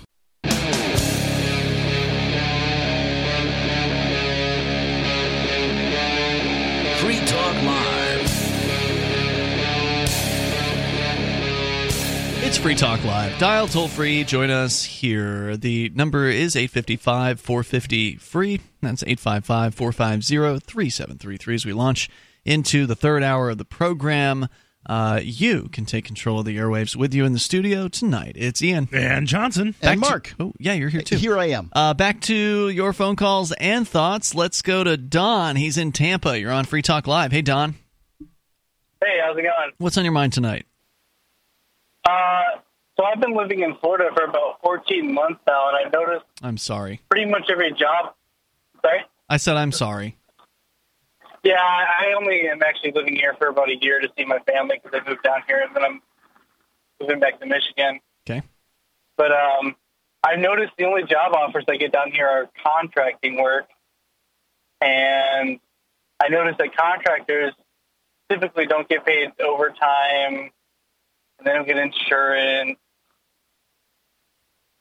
And in this particular job I have now, they don't take my taxes out. I have to figure that out myself. Okay. And I was wondering if you guys knew why people aren't considered regular employees and how they, in Florida, I know because you used to live there, they just can consider a lot of people contractors.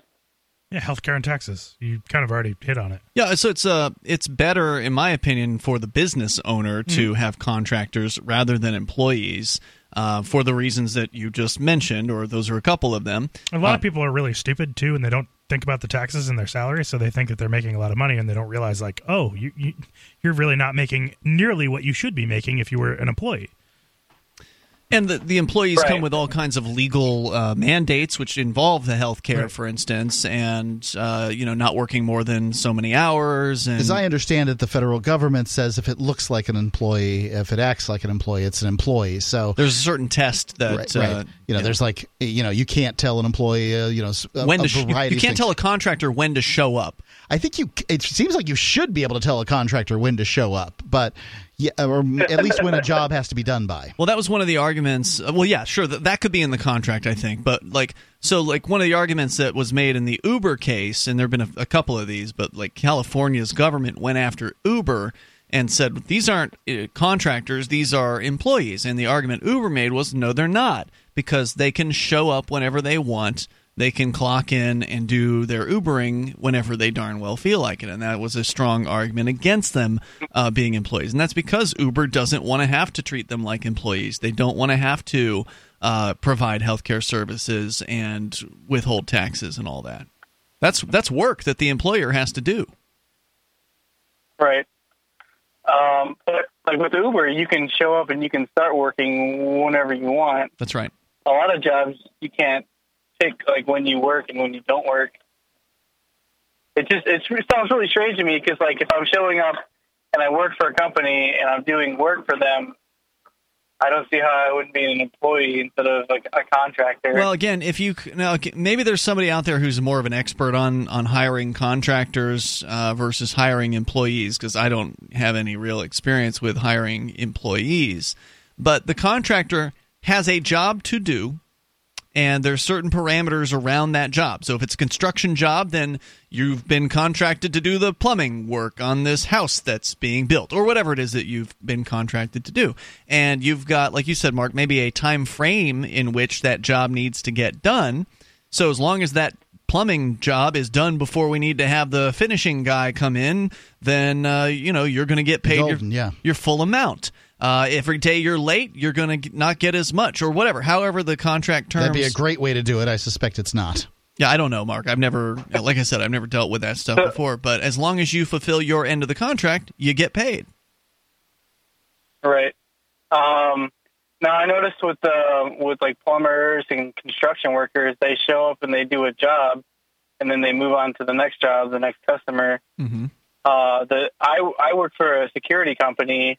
And the place I work for every night, it's pretty much, clock in, clock out, like same time every week. And they're paying you as a contractor is what you're saying? Yeah. Yeah, that's interesting. I mean, there may be an argument that you're an employee in that particular case. I think that would be, I wouldn't know. That would be something that you would have to pull up, some law about, or a quick Google would probably reveal the legal differences between a contractor and an employee. I have not pulled that up personally at this moment, but I imagine you could find that. And then if you really cared that much about this, you could probably come to the person that you're working for and say, hey, I think I should be an employee. And they might say, hey, get lost. We'll find another contractor. Probably, so, likely. This is probably a tree that you don't want to really spend any time barking up, because ultimately there's plenty of jobs. Well, look for a new job is the answer to it. If you don't like the one that you've got, is get another one. I mean, there's plenty of low-paying jobs in Florida. If you want to get a job, you can go work in fast food, and I'm sure that McDonald's is hiring. Yeah, I mean, I'm only going to be in Florida for a couple more months, and I only work in security because my cousin has a sweet deal. It's like some rich guy, you just sit there and so you sit around and you get paid. I mean, that doesn't sound so bad. You got to figure out how to parlay your time with like some internet work at the same time, so you can get double your whatever you're making or something like that. Right. Yeah. Hey, Don, thanks for the call tonight, man. I appreciate hearing from you. Let's talk to Greg. He's in Brooklyn. You're on Free Talk Live. Our toll-free number, by the way, 855-450-FREE. You're welcome to weigh in. Maybe you know a lot more than we do about contractor versus employee. Go ahead, Greg. I do know a bit. I used to be an employee and a contractor, so I could speak from experience. What's the difference? Well, there are many differences, but essentially the difference is the government. And I'm actually going to put on my libertarian hat for this one and say I'd like to abolish the employee relationship, because everything about employee is actually the product of the government. Everything from the 40-hour work week to the fact that children can't be employees, to the fact that overtime mandated pay, to the fact that people just, have to clock in and be there for 8 hours and pretend like they're working and can't do outside work and can't compete, and at-will employment and all that stuff. If you want to work in the free market, be a contractor. No protections from the government. And then you would really have a free market. You'd have a much more free market. That's I agree. For certain. Employees, that whole agreement sucks. Yeah, the idea is that the counter argument obviously is that people are dumb. They don't plan far enough ahead, and they won't pay for insurance if we don't force them to have it. They won't put away for retirement if we don't force them to, and they won't. What's that protection? The insurance program that if you hurt yourself on the job, they have to have that too. So that's the the counter argument. According to an article over at LegalZoom.com, it's a lengthy article, but I'll just read the conclusion here. Certain factors will define a worker as an independent contractor in every case, not relying on the business as the sole source of income, working at his or her own pace as defined by an agreement, being ineligible for employer-provided benefits, and retaining a degree of control and independence. While the independent contractor is his or her own boss, work stays within the definitions of an oral or written contract and adheres to certain requirements. An employee, on the other hand, relies on the business for steady income, gives up elements of control and independence, and is eligible for certain benefits and works within constraint of the workspace. So those are some of the key differences there. Anyway, what else were you calling about tonight, Greg?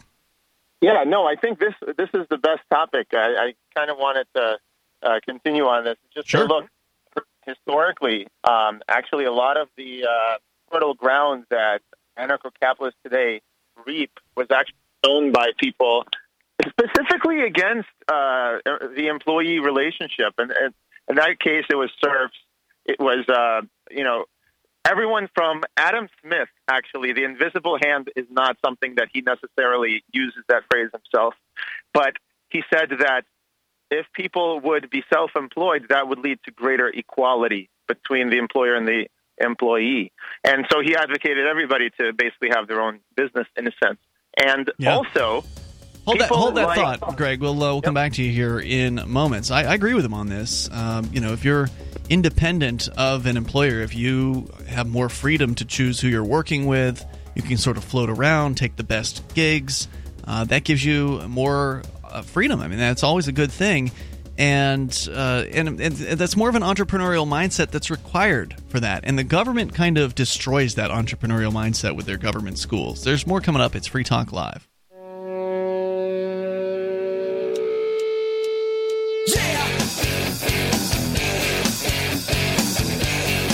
It's Free Talk Live. You can dial toll-free. You can bring up anything you want. Our number here is 855-450-FREE. That's 855-450-3733. Do want to let you know about Bitcoin.com. Now, they've recently reported their Bitcoin transaction fees have increased by more than 1,200% since 2015, and that's not good. To many Bitcoin proponents, the current fee market is moving way too fast, making Bitcoin unusable for certain transactions. The fee market and slow confirmation times have also increased the tension concerning the block size debate. However, if there are wallets with low amounts of Bitcoin that can't cover the fees, they'll become virtually unspendable. Learn more at news.bitcoin.com. That's news.bitcoin.com. As we continue with your calls and thoughts, Greg is on the line in Brooklyn. Greg, continue. You were telling us we were talking about contractors, and you were just talking about how the employee-employer relationship is generally pretty awful. It could be awful, both for the entrepreneurship aspect of the country and also for kind of the psyche of the employee. So for the first one, entrepreneurship, the reason there's a lot of it in the United States, whereas comparatively less in Europe, this may be changing, but until recently it was because of the strong employee protections. There's not a lot of limited liability for startups to form, and if they get workers, they have to pay them. And if the startup goes under, the owner is on the hook for paying the employees, including their benefits and everything else. So it's much more risky to start new ventures in that kind of regime than it is when you have strong bankruptcy protections and limited liability in the United States. Sounds right. And so that's the first. And the second is the kind of the spirit of the worker is sort of like, if you had a promising project on the side, you would always be afraid to do it because, or to engage in a side business with someone because you don't want to rock the boat. You're getting the steady paycheck. It's sort of like the welfare system where, if you get a job, you're risking, if you lose that job, then you have to get back on welfare and you go 6 months without a paycheck. So that steady paycheck actually gets you dependent on it psychologically. Yep. And I feel that is also the personal risk-taking is reduced. So for those reasons, actually Before you go on, if you don't, if your personal risk taking is reduced, that reduces your earning capacity, your maximum earning capacity, because in order to make things in life, you do generally have to take risk. If you want to be successful, risk is usually risks don't always pay off. Of course not. That's why they're called risks. But you have to take them if you want to pay off. If you take the safe road the entire time, you're never going to really excel.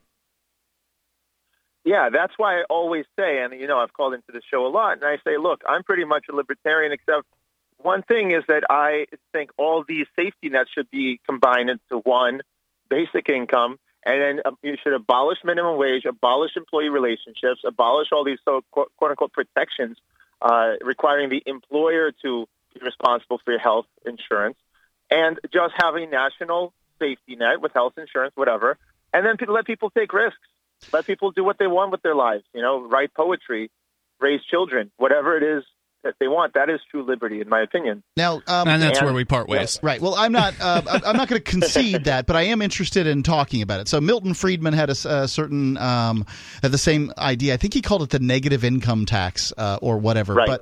But this is not an uncommon idea in the libertarian sphere. Here's what my concern is. I would say it's uncommon. Greg's the only person who's ever called about it. That's not true at all.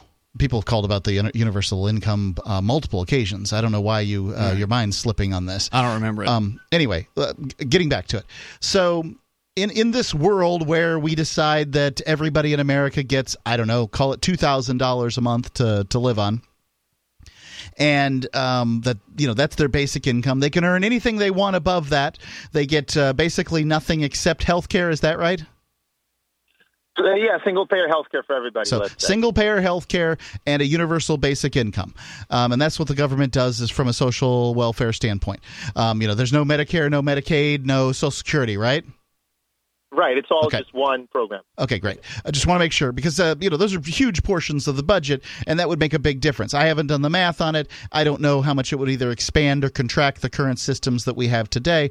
But regardless, in that world where we care so much that that the government is willing to write a check to every living person, some people will make some very bad decisions. Some people would decide the very best use for their $2,000 is methamphetamine. Methamphetamines. That's a good one.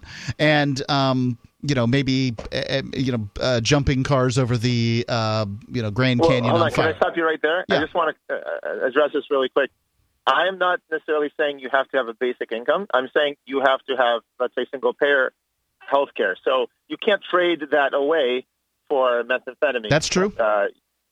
So I'm saying single-payer for everything, including rent even. Let everybody have a minimal, if you're falling on hard times, you got a safety net for that. You live in a shoebox apartment.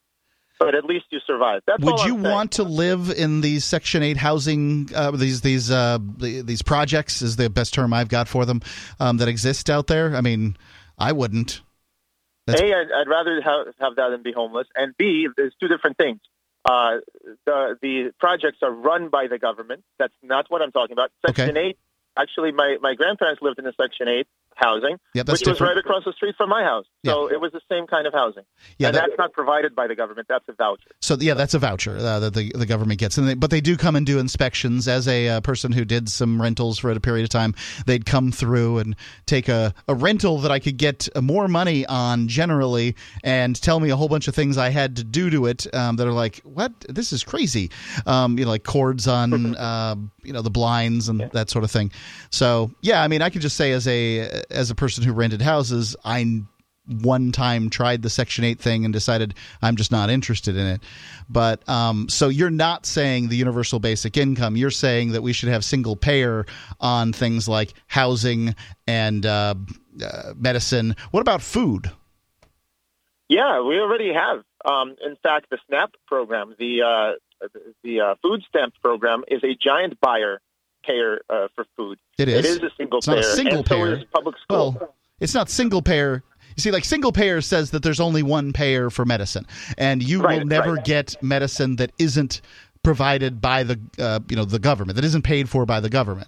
You could have a safety net system where the government pays for sort of a minimum amount of medicine, but that really kind of puts one in a conundrum. So does one get cutting edge medicine if one is can't pay for it themselves? Should that only be reserved for the rich? Should one get treatment for things that they did to themselves, like diabetes in many cases, type 2 diabetes? You ate yourself into oblivion. Well, and doesn't this? And before you answer that, and we'll hold on to you, Greg. But doesn't that also incentivize bad behavior as well? Like if you know that your medical care is covered, you'll just drink till you die, or close to it. Or if you know that your food is being covered, then you're going to buy steak all the time, or lobster, or some other expensive thing. We've definitely seen that to be the case with people. Cody O'Connor was on some food stamps for a while, and he was buying all kinds of nice food that he otherwise wouldn't be able to afford. There's more coming up here, Greg. If you want to stand by, we'll bring you back for this. This is Free Talk Live, 855-450-FREE.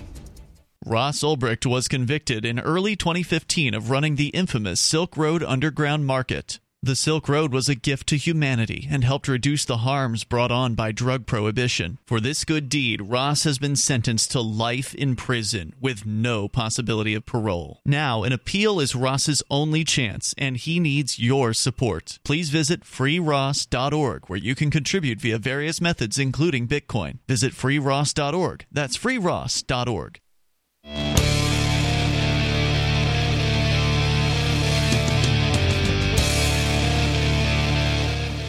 It's Free Talk Live. Dial on in toll free and join us. You can take control of the airwaves and bring up anything that you want. With you in the studio here, it's me, Ian. And Johnson. And Mark. Also, I want to let you know about the official wallet of Free Talk Live. We're big fans of cryptocurrency here on this show, and if you're not yet into it, well, Jaxx might be a good place to start. It's the official wallet. You can go to jaxx.io, jaxx.io, to download your copy of Jaxx, or download multiple versions because it's cross-platform. You can get it for your smartphone, Windows, Mac, Linux, browser plugins as well for Firefox and Chrome. And they allow you to access not just your Bitcoin, but also Ether and Dash and more. Lots of several, I would say, cryptocurrencies are available in the Jaxx wallet. And they've got Shapeshift integration, which allows you to easily exchange between currencies. It was created by Anthony DiOrio, who is the creator of the CryptoKit, which we used to talk about here on Free Talk Live. It's easy to back up your wallet and recover your funds with Jaxx, and they're striving to give you command over your digital life, coins, contracts, currencies, identity, and more. It's your digital command center in the palm of your hand. It's Jaxx, the official wallet of Free Talk Live at jaxx.io. As we go back to Greg in Brooklyn.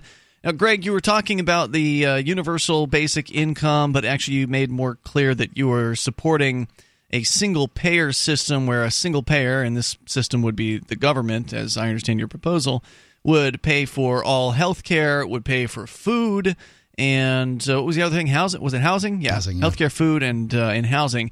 And one of my concerns with that is, beyond the obvious coercion that would be required to implement that program, would be the welfare aspect of it, getting people hooked on these payments and making it so they're not productive people. I mean, if all they have to do is just hold their hand out and they receive all kinds of free food and places, they don't have to hold live. their hand out; it just gets sent to the mailbox. Gets sent to them. I mean, what's going to stop people from just completely splurging and wasting that money? Well, let me start with that one. I mean, from a liberty point of view, spreading ideas of liberty, I don't think we should be coercing people to do what's in for their own good. I think people should be free, and all over the world, in every developed country, and some other ones, it's considered a good thing for people to be insured. Now, what you're talking about is called a moral hazard. Anytime you have insurance, there's always this incentive to take risks, right? Because the cost is going to be borne by the pool of insured people. Mm-hmm. So there's always that thing, whether it's private insurance or public. Yeah, and I'm not necessarily in favor of private insurance either. I don't think it's. I think you're outlining one of the reasons why it's problematic. Well, most people around the world think it's a good thing to have people insured because then they. Well, it's an argumentum ad populum that most people think something doesn't necessarily make that a good thing. But go ahead. Well, here are some reasons. I mean, for one thing, people in America, which is the only country where there's so many uninsured, the only developed country, they often show up with serious diseases. The doctor asks, "Well, why didn't you get this checked out earlier?" They said, "Well, we can't afford to have checkups all the time. We can't have preventative medicine or things like that." I mean, that's actually cheaper. A lot of that stuff, people live longer, they have better health outcomes, and it's cheaper to nip things in the bud early when they're insured. So that's just one example of why insurance could actually help people. Well, when I look at Medicare, Medicaid, Social Security, these programs that what you're talking about is what we do offer to people over the age of 65 in this country. And these are tremendously large segments of the budget. When you look at Medicare, Medicaid, Social Security, and the military, you're talking about 75% of the federal government spending, which is already spending themselves into insolvency. So I do wonder how we would pay for something like that. So I love to talk about this because this is outcome-based libertarianism. This is what Milton Friedman, consequentialism. So the way you look at this is you compare. Look, there's no free lunch, and it works both ways. If you're not going to pay a tax to have a single-payer health insurance, you still need health care. People still pay. What happens is, though, they compete with each other. So buyers drive the price up. That's why if you look at all the other countries, actually price of healthcare is lower for the same or better outcomes. You look at Switzerland, you look at Israel, you look at even Great Britain or Canada or Australia. I mean, they have literally next to nothing for anybody to just go get the same medicine for less. And they're trying to even import those medicines back into the United States. That's how much more expensive it is because buyers compete here. They want to see who can pay more for these things, because there's no single-payer system. Well, I mean, when you're talking about buyers, you're talking about insurance companies, and there's a small handful of them. But it's government intervention that through, you can track the pricing of medical care compared to, government intervention. How about patents? Patents are certainly another issue on medicine and that sort of thing. Yeah, I'm against patents. Yeah, sure. But and that would drive down the cost of medicine quickly.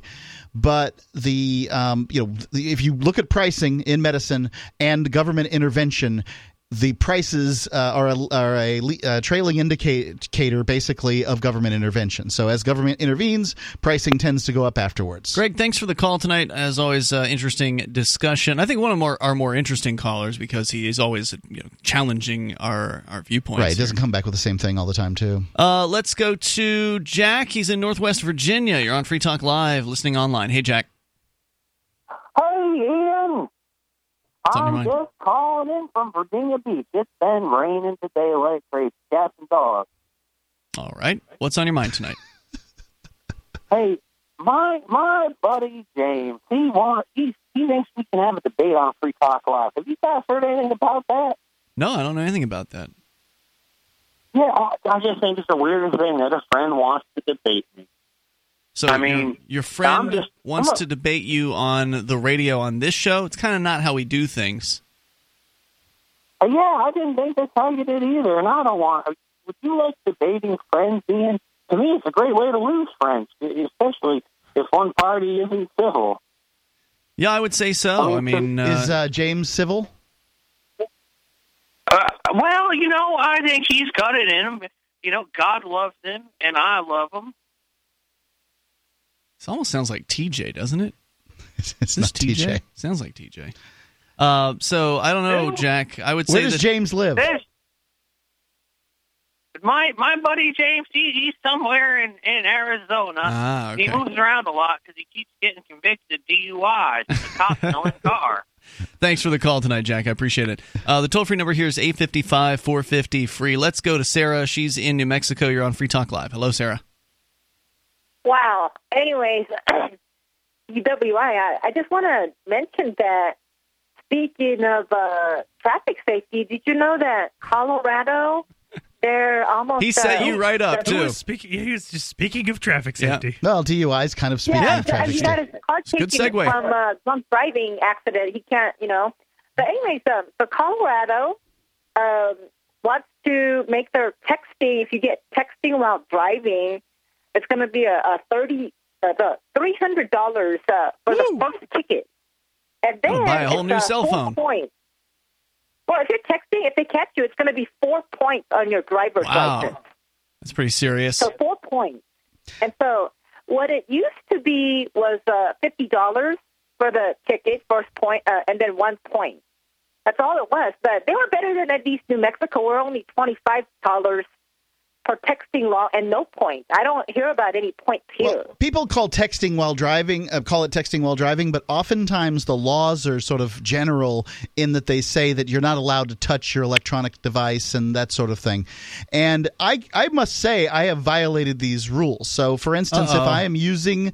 But New Hampshire police aren't listening tonight. Well, what are they going to do? I guess you didn't say where you violated the rules. Right. They would have to have a specific time and place. Yeah. So if I'll have my mapping program on and I want to know, when to turn, I'll pick up the electronic device and, touch the on button. And that's where I've violated the rules. I've touched a button and I look at it, just as I would look at one that was adhered to my window. I look at it briefly, say, that's where I got to go. And then I continue on my way. I don't really know what the difference is sort of in real life between sticking it on your window and touching a button or holding it in your hand and touching a button. Well, as long as you're able to look out the windshield peripherally, then there really isn't much of a difference. More coming up.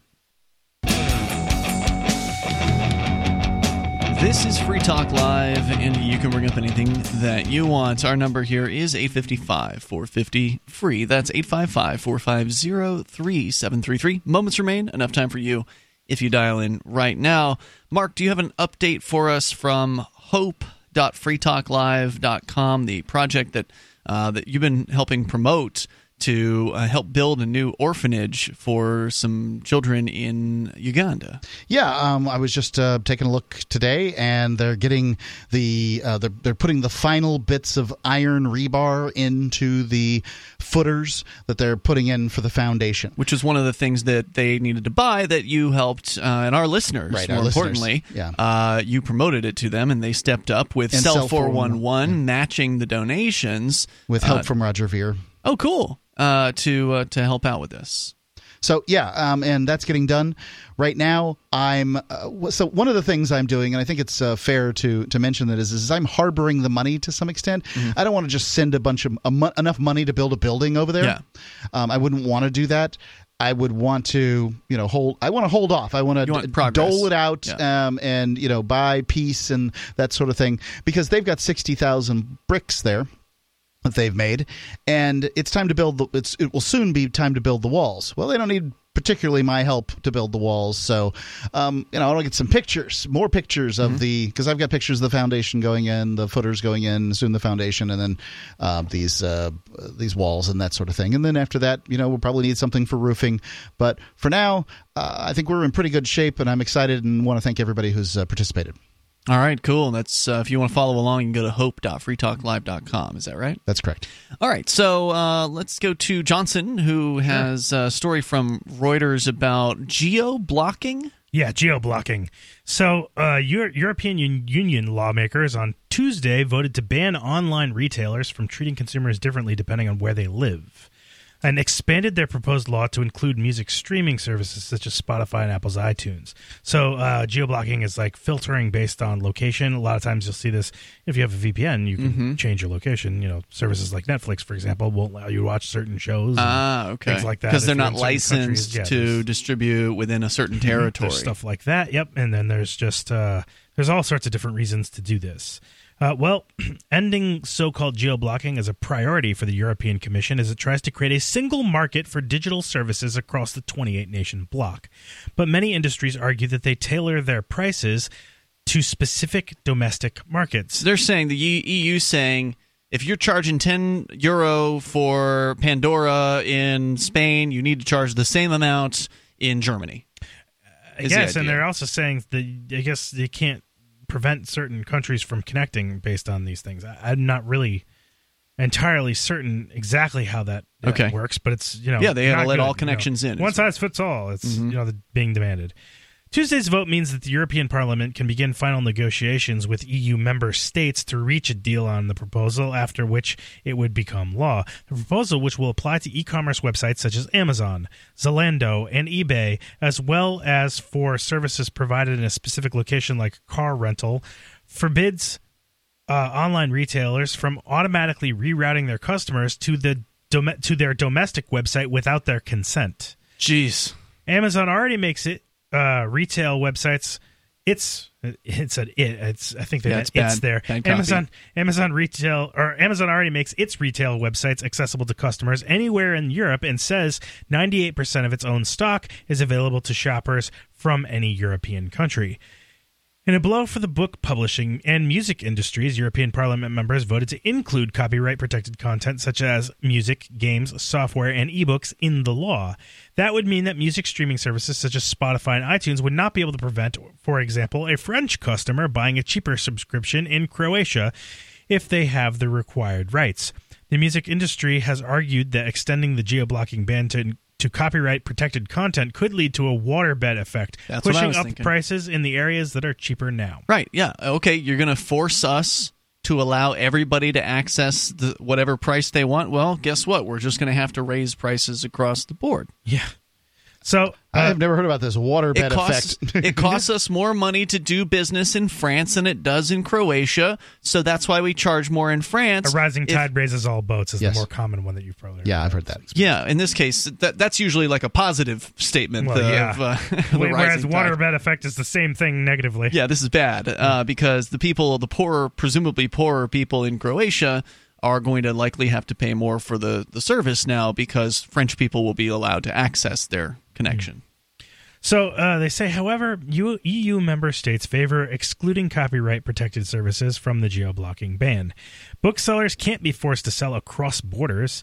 It's a company choice in line with the evolution of the market, and booksellers' first concern is to keep their business afloat, says Fabian Pogman. Well, that's not the concern of the government. Yeah. That's never the concern of the government. They've got to make things fair. We need our money to line our pockets. Exactly. They got to get their cut, and they don't care. Particularly with the EU, they really are they're making some ludicrous decisions. Well, I mean, they know that ultimately if businesses go under, the government's going to be fine. I mean, some businesses are going to stay afloat, and some of them are going to go under as a result of these rule changes. But is that really going to have any serious effect on the tax revenues of these governments? Probably not that much. Probably not. Yeah. Especially since a lot of the companies that they're trying to affect aren't really based in the EU. Well, which is another thing is, if this really becomes a burden, like some of the like we've seen with Amazon, just pull out. Right. That's what I was going to say. Like Amazon has done of some of the states where they've had distribution facilities located. Some of those states have said, all right, well, we're going to start taxing your sales in this state. Well, then they say, okay, well, we're just going to leave. We don't need you that bad. Yep.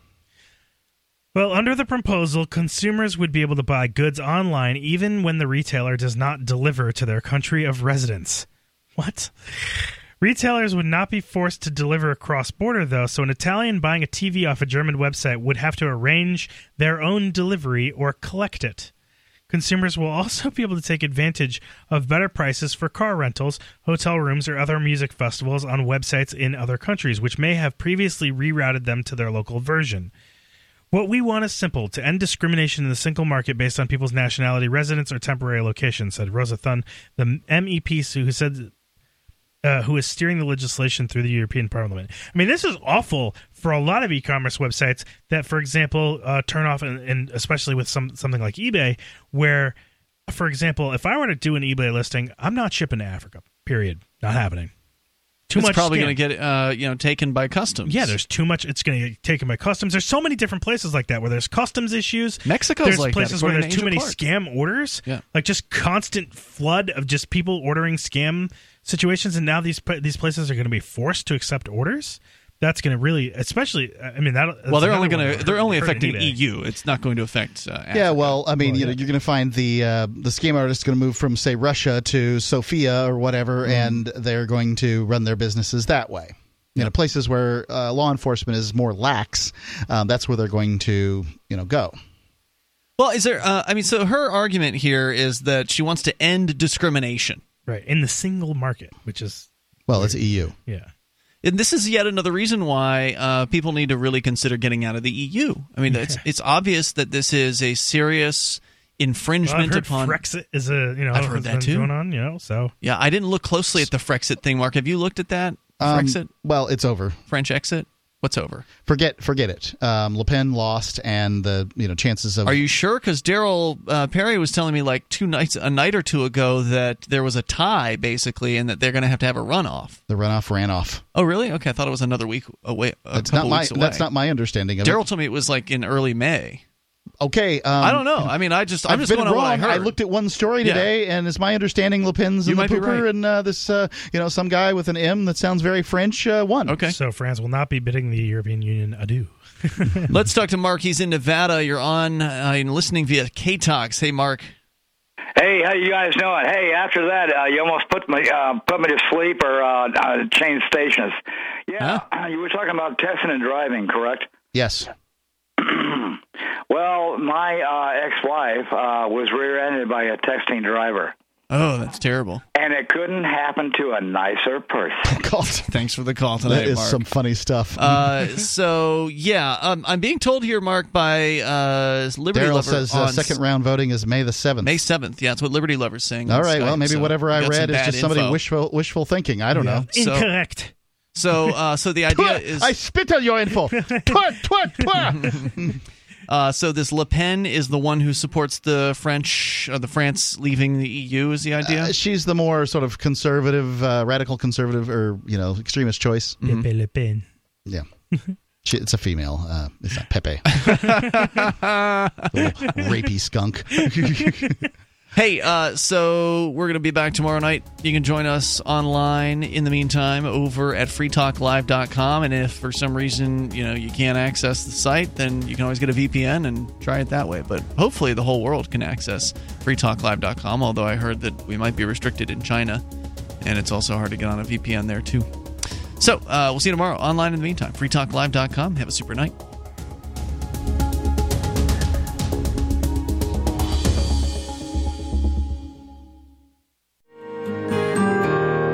So the protection of life, liberty, and property is what the Free State Project is all about. But it's an effort to move 20,000 people who understand. It's about demonstrating to the entire country that, yeah, we can have a free market, a truly free market. Making it just a freer, great place to live. It's the world's largest voluntarist libertarian community, and it's only getting bigger. That's amazing, to be able to move to a place where other people passionately believe in being free and independent. What the Free State Project is managing to do, though, is to put their money where their mouth is. It's physically getting up across the country and saying, let's go someplace and let's demonstrate the power of these ideas. There's a lot of kind of philosophy that surrounds liberty. There's a lot of thinking about it and talking about it. But here in New Hampshire, people are doing it. 101 Reasons Liberty Lives in New Hampshire, a documentary by Free State Project Early Movers. Watch it free at 101reasonsfilm.com. 101reasonsfilm.com.